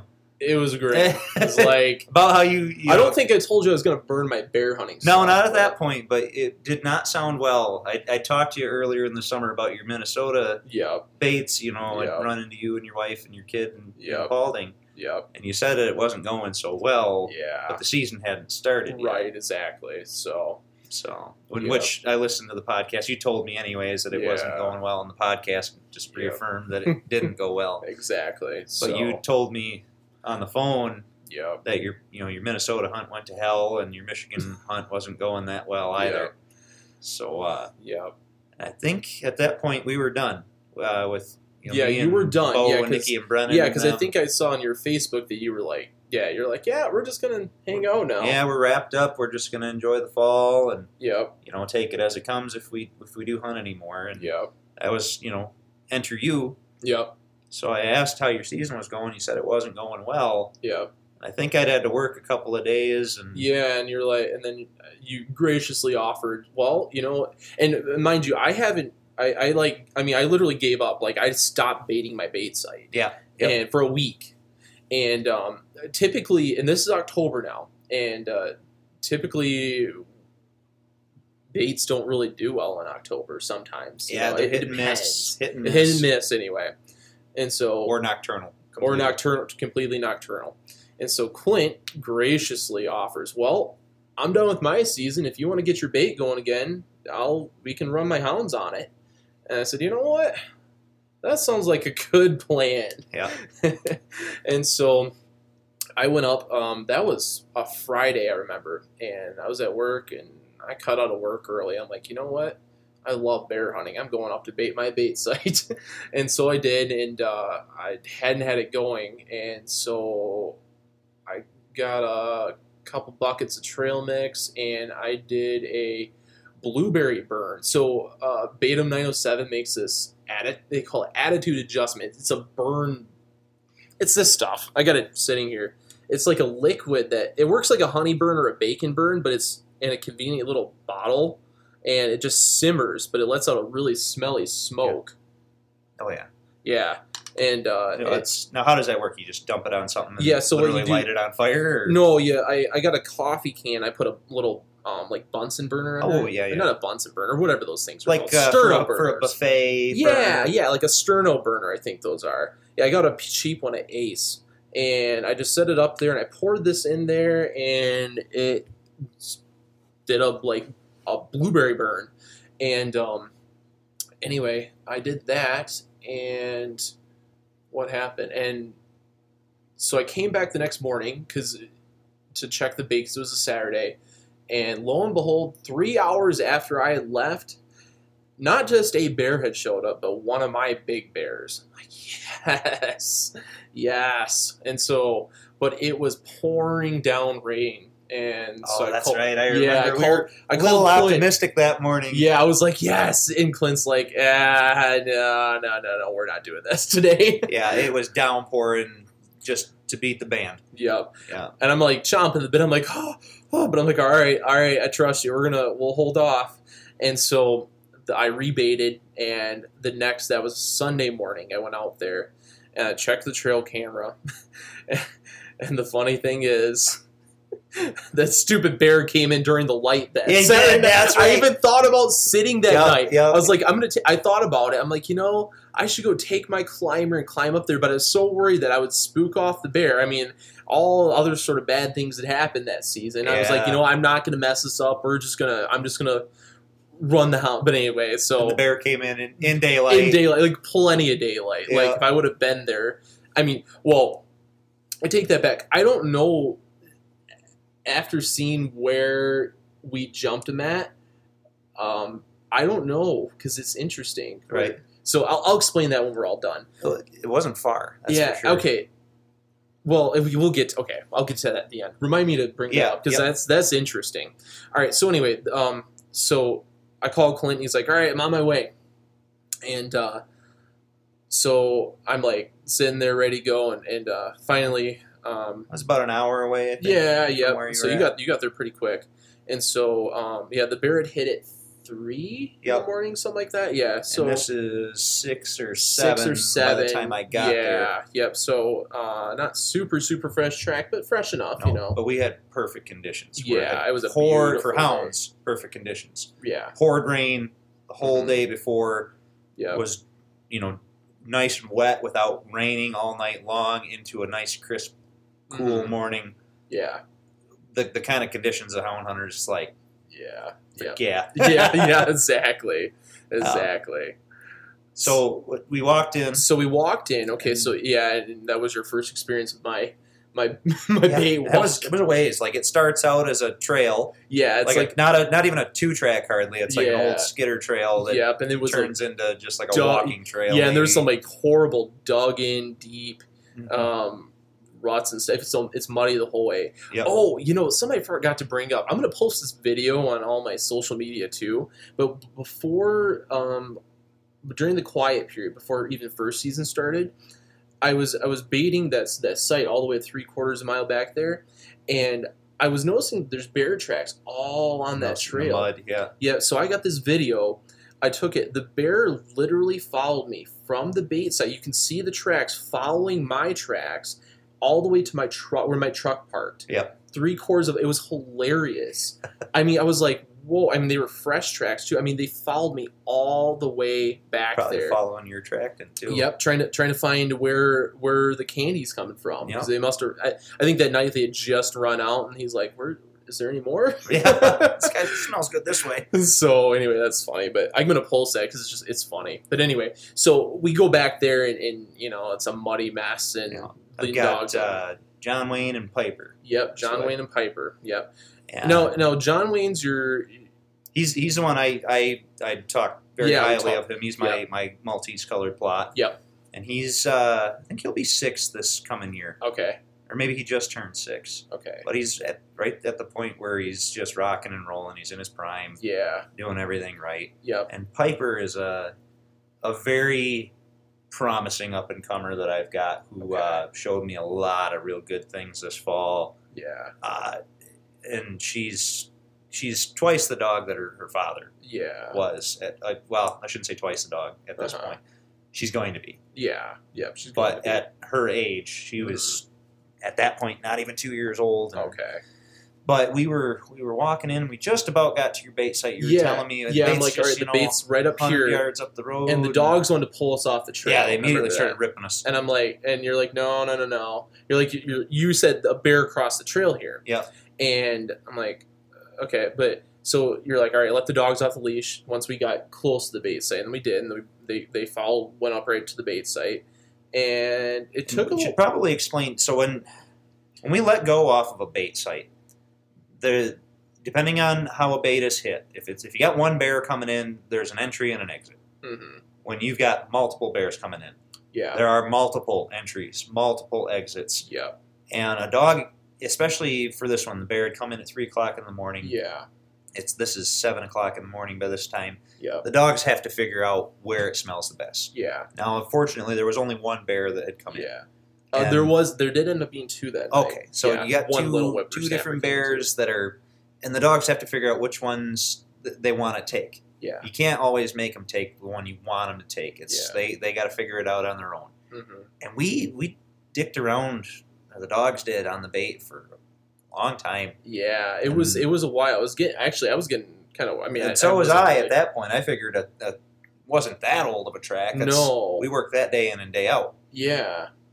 Now, it was a while. I mean, we spent probably 30 minutes trying to get that worked out. I was walking them out and around and just couldn't seem to get them figured out. And then finally I said... Okay, yeah, and let me... So, on my camera, too, I noticed that the bears...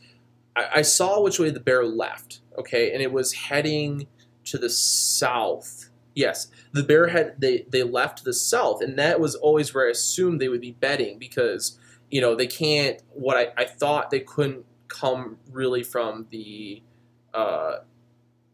east at all. I thought they had to come from southwest or north. Mm-hmm. You know, and so that's what my assumption was. And I saw them walk south, and I told Clint that. Yeah. And was that the way? Because coming into the bait, you're coming from the south. So we're coming from the east to the bait.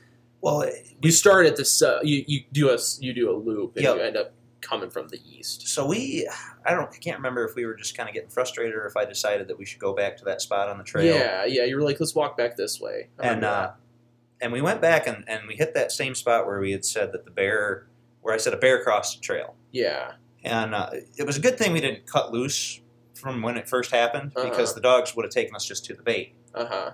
And because we went in and they wanted to go the other way. Yeah. Which made more sense to me. Mm-hmm. So we cut John Wayne and Piper loose. Yep. And they were just buzzing along, picking along. And it was about 500 yards, wasn't it, that we figured that they all of a sudden jumped the bear? It was not very far. No, it was in a weird spot. Yeah, so I want to explain this. So what ended up happening, so we cut them on that trail that's on... on the walking trail coming to my bait, and they headed back east for a little bit and then cut north.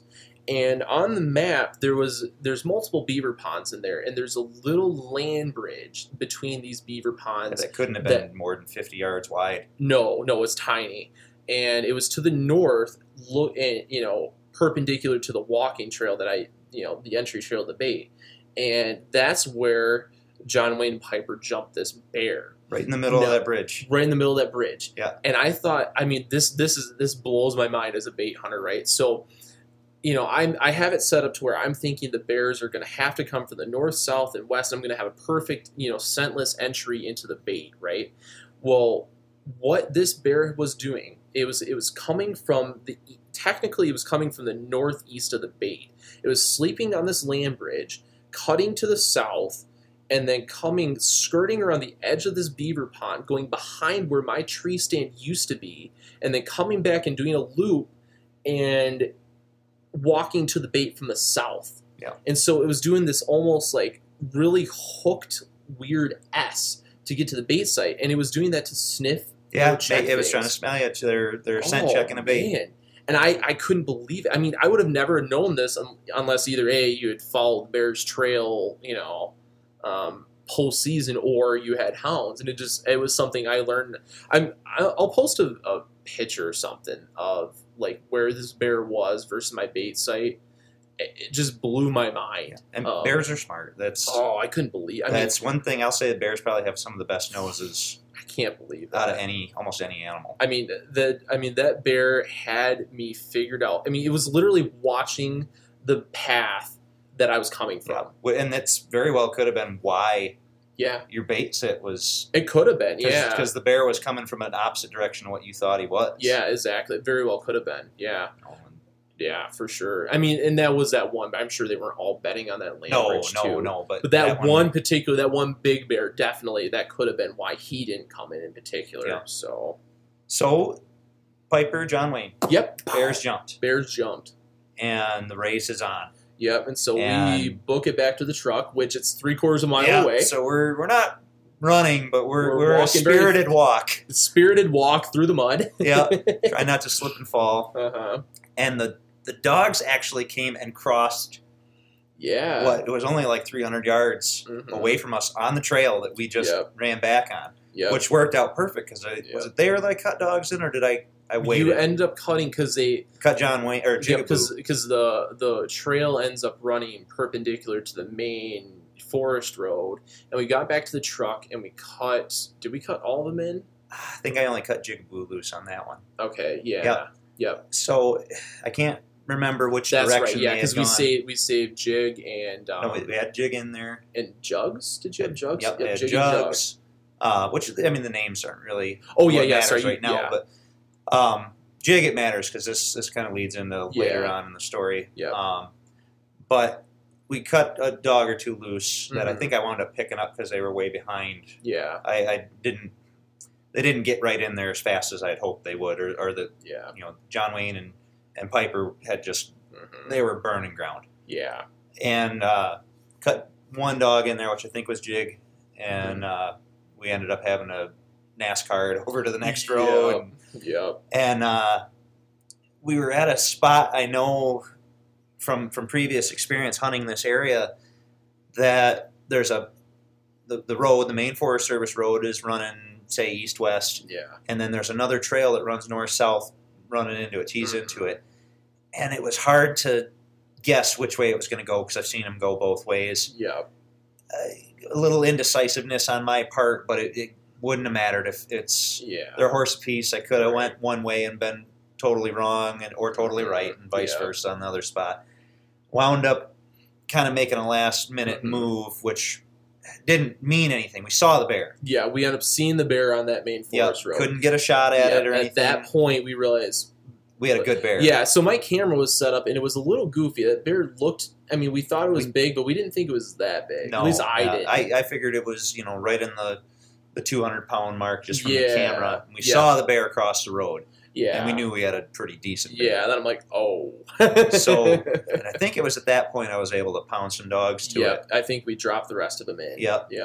And so, again, the race is on. Yep, the whole team's in now. Yep, and then we ended up going... I think we made it through a section and on the next road. Yeah, okay, so we went down... We saw which way they were going because they were heading west, I think. And so we followed them west on a parallel road, and then we tried to cut down that, I don't know if it was an ATV trail or what it was. It was ATV or a snowmobile trail or something. Yeah, we cut down that, and we saw the bear again. Was that, you were able to take a shot then? I took a shot at that. Yeah, but it was a long shot. Just, I told him to shoot if he could, but it was talking 200 yards or more. And with after sprinting up to it on the stand.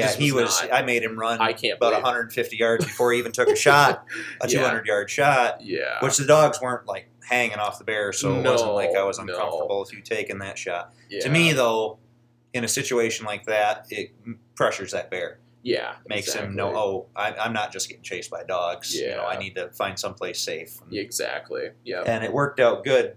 The bear did go a little bit further, and the dogs went through. Yeah, and we ended up going way back down this trail in the middle of nowhere. Yeah. And all of a sudden, we're looking and we're like, okay, they're either going to go one way or the other. And I remember you're like, all right, we need to cut into here. And so we went down this big old hill and we were going to go through this maple grove. And according to the GPS, it went right through there. Yep. And then you're like, oh, nope. Yeah, the trail went from decent 2-track to just dead end. Yeah, dead end. Yeah. Dead end. And we're like, are we going to go on foot? And it seemed like it was going to be a long Well, it was like way. a 10-mile drive around to get to where they were going. Yeah, once we realized they changed, we're like, oh, they were going from the forestry dirt roads, and they were going to cross one of the main. Yeah. Well, it's one of those blacktop roads in the middle of nowhere. Yeah. Not like you're worried about your dog getting hit, but if it was going to happen, it was there. Yeah. And if they got past that road, yeah, it was a lot of nothingness. Yeah, and if they got past that road, then on the other side of that road was we were going to have a long day, swamp and all that stuff too. And so, all this stuff happened really fast too. I mean, it wasn't like we're sitting there making slow decisions. No, all this happened in the course of 2 hours. 2 hours, yeah. I mean, a lot of getting out of the truck, sprinting, hoping to catch the bear. Yeah, trying to get the bear. Very, very intense 2 hours. In this case, for a bear, a lot of bears get shot out of trees. That's the idea. You want to tree it and want to shoot it out of a bear or out of a tree. If you can get it shot in the road, we call that letting the bear drag itself out, which is nice because it's dead on the side of the trail. Yeah. There's some legal aspects to that. You can't just go shooting at a bear in the middle of a blacktop road. It's got to be so far off the road. Yeah. But you can on these forestry roads. It's the same way. They got to be so far off the road, but you can take a shot at them from the road. Yeah, and where I took that shot, it wasn't really a road. No, it was a trail. Yeah, it's an old skid. So So we're stuck at this dead end, and we need to get around. Yeah. But the second I think we fired up the truck and we're getting ready to turn around, the dogs went treed. Yeah, well, no, I think we had made it to the forestry road before you noticed that. You're like, oh. I know that we were walking in the woods. Oh, when you first saw it? Yeah, I first saw that we were. Okay. They started showing treed on the GPS. Yeah, and they were a ways away, probably almost a mile. Yeah, but it was one of those situations where we should probably get there faster than not. Because we also knew at this point this was a bigger bear. Yeah. This was, a very. So I think we made it 100 yards into the woods, and then all of a sudden we started moving again. Yeah. So, we're damned if we do, damned if we don't. We got to get around there. Exactly. And at the time, these GPSs, they'll track a ways. They'll go almost 2 miles consistently without losing track on your dog. Mm-hmm. And in this loop that we had to make to get around, you lose service. Yeah. You're not going to be able to track that far. It's too far, too thick. Yeah. There's a lot of things that go into that. But we made it a ways away, and the last signal I had was they were treating it. Yeah. So we're committed to driving. We're just going to haul ass around this section and just assume they've crossed the highway and just prepare to have a long day. Yeah, exactly. And lo and behold, we got service on them again once we hit the blacktop, and they're still in the same spot. Yep. And the sweet part about it. Yes, so they were 100 yards off blacktop road on a 2-track. On a 2-track. I literally, was expecting, because I've heard all the stories of dragging bears out of swamps and stuff, and this never, ever, ever happens when you want it to. Exactly. But lo and behold, the bear, literally the first tree off the side of the road is a big hemlock tree. Yep, big old hemlock, and there's a big old bear in it. Big old bear, dogs running around the bottom of it. Yep. Little problem leading up to that, though. You can see every dog, what they're doing. Yep. It's they don't interfere with collars. You set the radio frequencies to where you need them to be, where they're not going to interfere with each other or your hunting party, whoever else has dogs. Yep. The first time when I said that they went treed, I watched Jig all of a sudden peel away from the tree. Yeah. He only went about 50 yards away from where they were at and just sit down. Yep. Which, we went to Matt's tree. Yep. All the other dogs are right there, and this is only 100 yards away from where they had it caught. Yeah. I went and got Jig, and he's not bleeding anywhere, but he's obviously hurt. Yeah. Yep. Brought him back to the tree, got all the dogs chained back. Yep. which leads into Matt's. Yep, and so I'm sitting there chomping the bit ready. I'm like, this has been the worst season of my life, and there's a giant bear in this tree and needs to die. So we get all the dogs chained back, and Matt, I don't know what caliber rifle you were using. I'm using my 30-06 Okay. Tikka T3, same gun I use for everything. I'm a one gun guy. 30-06 will kill anything. Yeah, exactly. I was shooting the particular. I mean, I'm not super allegiant to any bullet. This time I had. Actually had a mix of bullets in my magazine. That one was a Hornady SST, actually. 180 grain. The bear was standing beautiful. Yeah, it was right beautiful. chest out. Yep. Gave you the cleanest shot that a bear's ever going to give you in a tree. Yep. And so finally, after a long season, I put a double lung shot on that bear, and he fell out of the tree.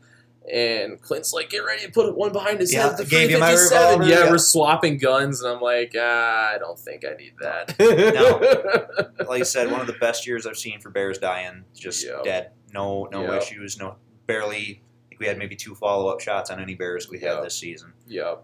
And that was one of them that didn't need one. Yep. Just dead as dead can be. And I'm going to claim while I can. Perfect shot through both ribs. Deader than dad. Mm-hmm. So anyway, and we got up onto it, and it's I didn't actually. We never did weigh it. No, I didn't weigh it because it was really, really warm that day. Yeah, and I'm glad I didn't, because when I was skinning out, that thing was warm. Yeah, it was unseasonably warm for October. And so I think we'd even.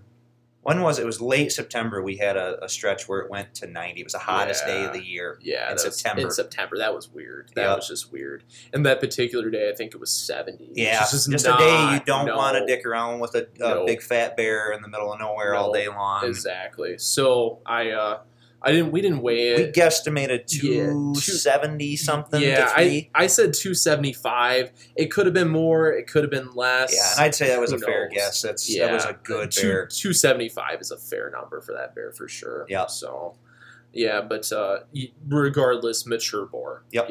Yep. Yeah. Very, very happy with that bear. I mean. Yeah, and that's one that you don't turn a bear down like that in Michigan. I mean, if you do, you're trophy hunting. Yep, exactly. So, and there's nothing wrong with that. Nope. Nope. Actually, I need to I haven't got the skull measured, but I should, because it might be a, record book cut. Yeah, it could be a 18-inch bear or whatever. Or what it say, Boone and Crockett, or is it? Boone and Crockett's the minimum for that's 20 or 21. Yeah, and I've got a Boone and Crockett skull. Do you? Yeah, okay. that from that. Oh, yeah, that's right. Shot, yeah. That is actually Boone and Crockett. Okay. Yeah, mine would be. If I were to do it in Michigan, since I did it with a rifle, I could probably get it into commemorative bucks of Michigan. CBM. Yep, CBM. So we go back to we tag the bear. Yep, tag the bear and drug it off just off the trail, because it's not very often that you got to hide a bear. I know, because it was so close to the highway. Yeah, not worried about anybody necessarily running off with it or whatever, but you never know. So we drug it off the road. It's the first time I've ever had to drag a bear into the woods. It was a first for me too. I've never been like, I should hide my bear. It's so close to the road. We gutted it out, tagged it. Went back and got my truck because we were worried about Jig. Yeah, Jig was hurt. Yep, and so we went back, got my truck, drove back. We threw the bear into the back of my truck, and I went home. You went home, and I registered the bear at Gloria's, and then proceeded to butcher the bear that day.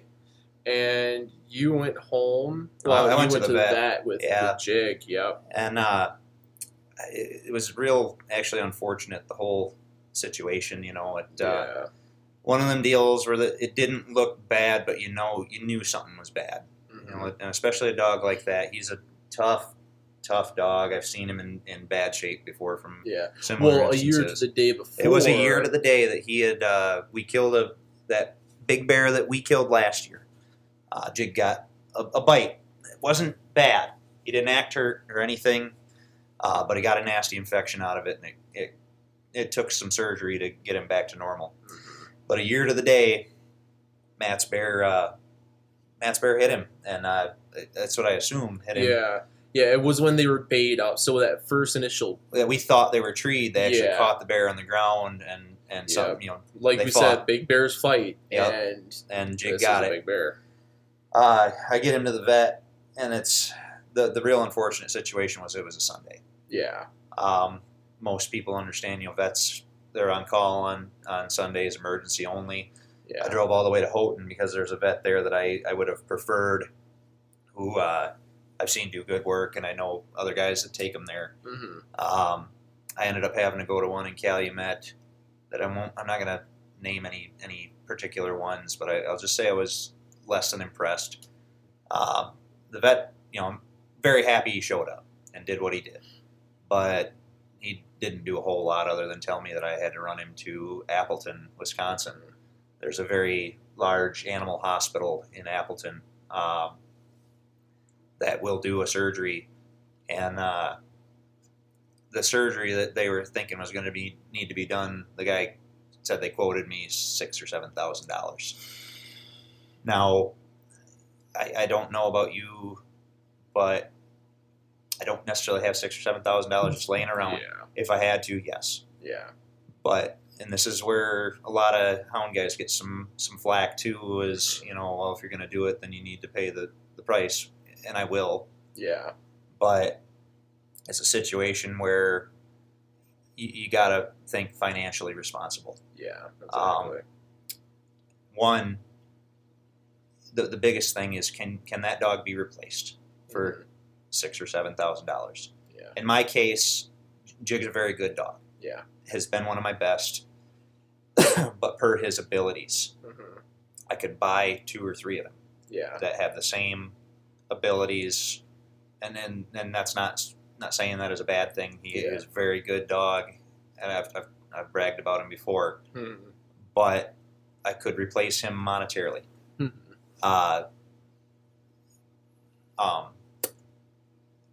Sentimentally, that's a dog you can't replace. Yeah, exactly. And that's where the sentimentally and financially responsible has to meet somewhere. Yeah. I took him to the vet in Calumet. It was the first vet that called me back. I knew he had to get there ASAP. Yeah. And he'd been hit in the abdomen. He had one small puncture wound, which looked innocent enough, but you could just tell he was not doing good. I was told to take him to Appleton. I made the decision that it wasn't going to be financially responsible to do that. Right.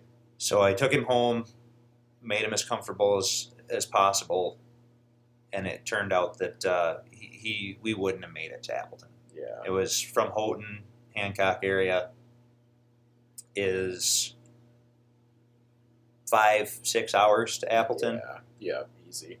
And he wouldn't have made it. Yeah. I'd have pulled in the driveway, he'd have been dead. Yeah. So what I had done is I just drove home, made him as comfortable as possible for the last remaining hours that he was alive. Yeah. And so kind of a sad ending to a good day. Like your hunt ended fantastic the way it should hunt. And for me, bittersweet. Yeah. I was glad that it's a very good feeling to know that the bear that killed your dog is dead. Yeah. Yep. And I don't really know how to explain it. As it's not necessarily a vengeance thing, but it's just to know that it didn't happen for no reason. Yeah, exactly. And which we had said earlier about dinner. Little symbolism tonight. We actually ate bear ribs from Matt's Bear. So a little more of a victory for me. I got to eat the bear that killed my dog. Yep. Now, and like I said, you felt real bad about that. Oh yeah, I felt horrible. I'm like, it's you did this out of just let's do this, and but we'll help you out here, and it's how it goes. Yeah. You can like I said, all season long, made it through the whole season, training season, kill season, not a one scratch, not one visit to the vet, and it's the one bear. Exactly. And that just shows you how things can change in an instant. Yep. So, Jig, I got him. He's the start of my kennel. Yeah. For plot hounds. He was my first plot. And I've talked kind of extensively on that, where I got him from in the previous podcast. Love that dog to death, but like I said, you gotta you got to be financially responsible. This is already an expensive enough sport. Yeah. There are pets, but are you going to take your black lab to the vet for $6,000 or $7,000? No. They get hit by a car or something out here. Exactly. No. Everybody. There's a fine line. Yeah, and everybody will. The non-hunting community or the anti-hunters will bash us for that. Yeah, exactly. But it's kind of a deal where it's a dangerous sport, but you got to think of it in a way of, say you let your kid play football or some other kind of contact sport, there's a risk that runs with that. Yep. The thing is, too, this is what these dogs love to do. And if you were like, if dogs were wild, right, this happens all the time. Yep. Coyotes and wolves and foxes. It's their natural instinct. Exactly. And so, bear hounds are like sled dogs. You grab a hold of a sled dog and they pull you. That's what they're born for. Yep. Bred to do. Yep. And that is what bear hounds are born to do. It's chase bears. And they'll day in and day out. They lose a limb. Yeah. They still want to go. Exactly. I got a buddy of mine that's got a 3-legged red bone. Yeah. Didn't happen from a bear, but it got an infection from a porcupine quill in its leg. Okay. They had to amputate its leg. Oh wow. He still hunts that dog. Yeah. Yeah.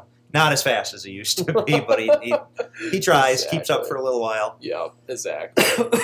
And it was a sad day, but a good day. Yeah. It was the end of the season for me, and for you. Yeah. I hung up my boots after that for the year. Yeah. Yeah. As I said, it's not a dog that I could replace sentimentally. Yeah. Never could, but yeah. A lot of people ask me, well, you're not going to get out of it, are you? Mm-mm. No, it's right. It's. You ask my fiance; she could even tell you. She's seen me cry maybe 3 times. And 2 of those, and once was when my dog got killed by the wolves, and I barely cried at my own dad's funeral. Yeah. Where and I bawl my eyes out over this dog. Yeah. But you got to keep on keeping on. It's not something I put too much time and effort into it to quit. Yeah. I love my dogs. I don't want them to get hurt, but it's sadder. It would be sadder to sit there and watch them do nothing. Yeah. Than to let them do what they want to do. Probably have to put them on antidepressants. Oh, they go nuts. They get surgery. So they're pretty crazy right now, being that we haven't run anything. My cat season. Well, there is no cat season for me right now. It's January 11th or 12th right now. Yeah, I think maybe even 13th. Yeah, I think it's 13th. So Michigan bobcat season's in full swing, and on a given year, I'd be out attempting to chase bobcats unsuccessfully. But this year, I've got a kind of in the same position with you. You got a young child, and one on the way for me. Yeah. And you've got your baby and your son. Yep. So hard to do stuff right now. Yeah, I run so much in the summertime that the wintertime I just settle down and I do what I can with the dogs, but I don't hit it nearly as hard. Yeah. It's giving and taking. Yep, exactly. Exactly. And then just getting mentally prepared for next year. Pretty soon we've got our bear hunting conventions that they're not. A lot of people just assume they're for hounds only, and they're run by houndsmen. Yeah. Like the Michigan Bear Hunters, the UP houndsmen. That is pretty specific to hounds, but they're welcome to anybody in the bear hunting community, and you can. They're gun raffles and stuff. It's a big annual banquet that they do. Yep. So I've got the UP Houndsman banquet coming up at the end of February. Yep. I haven't decided whether I'm going to go to the Michigan Bear Hunters Association. It was in Traverse City. This year is in Gaylord. Oh, it is in Gaylord. This year it's in Gaylord. But it's the same weekend as the APA Breed Days event that I've been going to in Tennessee. So flipping a coin on that one, I'd really like to go to Tennessee because it's been fun. I've gone the last few years. It's been fun. But I'd also not necessarily like to have to drive that far. Just give and take. Mm-hmm. go to Tennessee and probably be in a lot better weather for a good weekend than it is in March. Or go to the Michigan Bear Hunters, where I for sure know everybody there and just enjoy it. It's actually not too far from my hometown, so I haven't decided on that one yet. I'm probably going to have to work that weekend and switch days with people anyway, so it's going to be a hassle one way or the other. Yeah. And then at the end of March is the Wisconsin Bear Hunters Association. Probably going to make an effort to make it to that one this year. Yeah. Never been to it, but I've heard they put on a very, very good convention and have a good time with it. So, and then after that, it's basically just chomping at the bit till July rolls around. Exactly. Yeah. Exactly. You never do any spring hunting? No, I never have. I got buddies. So Brennan, my hunt partner, he's never gone to Canada, to my knowledge. Yeah. But a guy that he works with and hunts with a lot in the Lower Peninsula, he goes to Canada with a couple other guys. Okay. Just Ontario. Yeah. And they do a spring bear hunt there, which is it's actually real beneficial to the dogs. Like Brennan will send a couple dogs with this guy. Oh, okay. Younger dogs. Yeah. And they're there for a week and a half, and they'll kill 10 to 15 bears. Yeah. And he says it's a whole different ballgame. You're looking at bears that have never seen humans. Yeah. Exactly. Out in the bush in Canada. Yep. And you wouldn't think you'd think it'd be a long ways away, but it's really not that far. No. They're a few hours, 4 or 5 hours into Canada, but you're in the bush. Yeah. And it's big country. Yeah. And if bears like that, I haven't been there, so I couldn't speak for it. But these bears are not pressured by dogs. Yeah. And from what I understand, they tree a little easier there. Okay. That's they have such a higher success rate, especially when the dogs have been not bear minded. Yeah. All winter long, you go to Canada and get them on bears right off the bat. That's something probably not going to be an option for me this year with the upcoming baby on the way, and it's just something I'm going to have to lay off for another year or two, probably 2, and look into it later on. Yeah. I will plan on doing that at some time, but for now I'll just keep playing the game I've been playing now, where if I'm off work I'll run Wisconsin the first week. Yep. And then hit Michigan hard. Yep. As soon as it opens. Exactly. Yeah. What do you got planned for this year? For me, I said I was doing a spring hunt, but I gotta put a little asterisk next to this. So I don't know where I'm going for the spring yet. I keep changing my mind. I will say it's either going to be Canada or Idaho is where I'm going for the spring hunt this year. But if there's one little thing in the way, though. It's come to my attention that it's very possible that I will draw a Zone D Wisconsin tag this year. And if that's the case, that's like playing the Super Bowl. Yeah. And that's going to be my entire focus. If I do draw a Wisconsin tag, that's going to be the only bear hunt I do this year, because I'm going to throw everything I've got at it, because there's some big bears. Yeah, Zone D is a good area. So, so the tags come out February 15th, or about there, I guess. And so I'm going to wait and see if I draw the tag. If I draw the tag, that's for sure what I'm doing. It's Wisconsin. But if I don't, then I'm either doing a Idaho spring bear hunt or a Canada spring bear hunt. And then I'll do a Michigan fall hunt again. So, cool. Yeah. I don't know which unit I'm going to hunt in Michigan, though. I haven't really decided. I'm kind of the same every year. I should have an Amasaw tag this year. Yeah. Should be a second season tag. Yeah. And like I've told you before, I don't care if I ever kill one again. Yeah. I'm not necessarily in it. I love eating bear. Yeah. I'm definitely, if I get a tag, I want to fill my tag. Yeah, exactly. But if I don't, I'm not heartbroken, because I'm not in it to kill things necessarily. It's to make better dogs. Yep. Teaching these dogs to do what they're bred to do, what they're born to do. Yep. That's what I'm in it for. Being able to shoot a bear is just a plus. Yeah, exactly. It's icing on the cake. Exactly. But I should have an Amasaw tag. I'm going to try. I've had some good bears coming in the last few years, as I had said about the bear with the scar. Yep. Had my eye on that guy for a while. Mm-hmm. And there's some other ones I've seen with some blazes, some unique looking bears. Yeah. Or a really big one. If I get a real big one that I'm going to be chasing, sure, I ain't going to turn it down. Yeah, exactly. But, and it'll go through the season. Maybe it'll be right off the bat. Maybe it'll be after everybody goes home again in the fall. Right. Seem to have good luck the last few years doing that. Well, you know what I found, though, too, is that I almost hate saying this, but nobody was in the woods when I went back to my bait site. No. Everybody gives up in October because it's deer season. Yeah, they got that bow season opens for deer, and a lot of your hound hunters, they're there from the 15th of September to the 1st or 2nd week of October. Yeah. And the season goes till the end of October. Yeah. I think the 25th is the last day. Yep, exactly. Altogether. And you got your hardcore guys that are going to be at it till the end on both sides of the baiting and the hound hunting spectrum.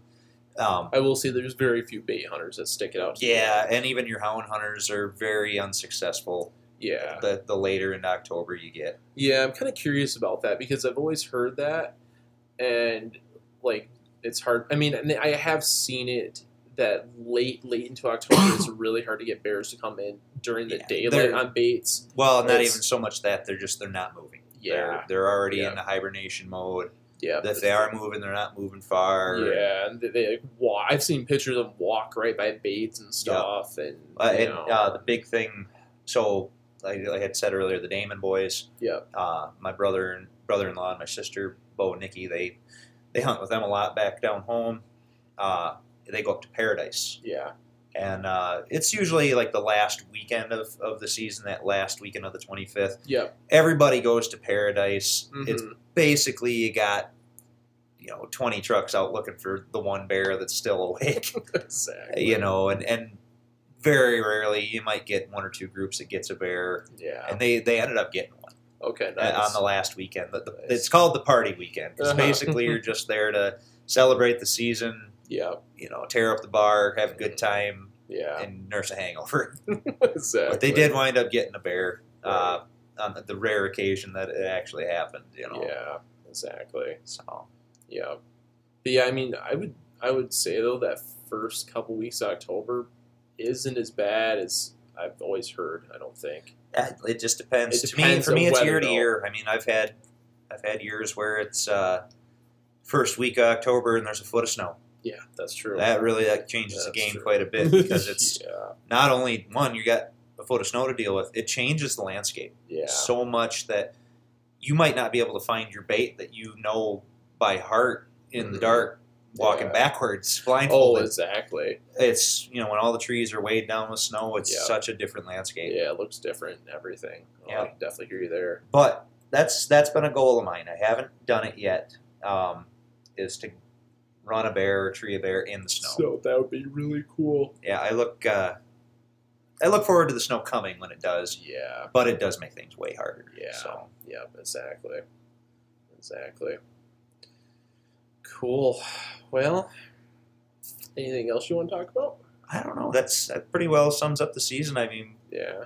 Like I had a great season altogether, and it sounds like yours. Mine ended great. Yeah, went bad, and as you had said, you never, ever give up. Yep. Ever. Always stay at it. If you got a chance and you don't take it. Because you just never know. I mean, even going into that when I was restarting that bait, I mean, I was pretty skeptical that I was going to be able to get a bear back.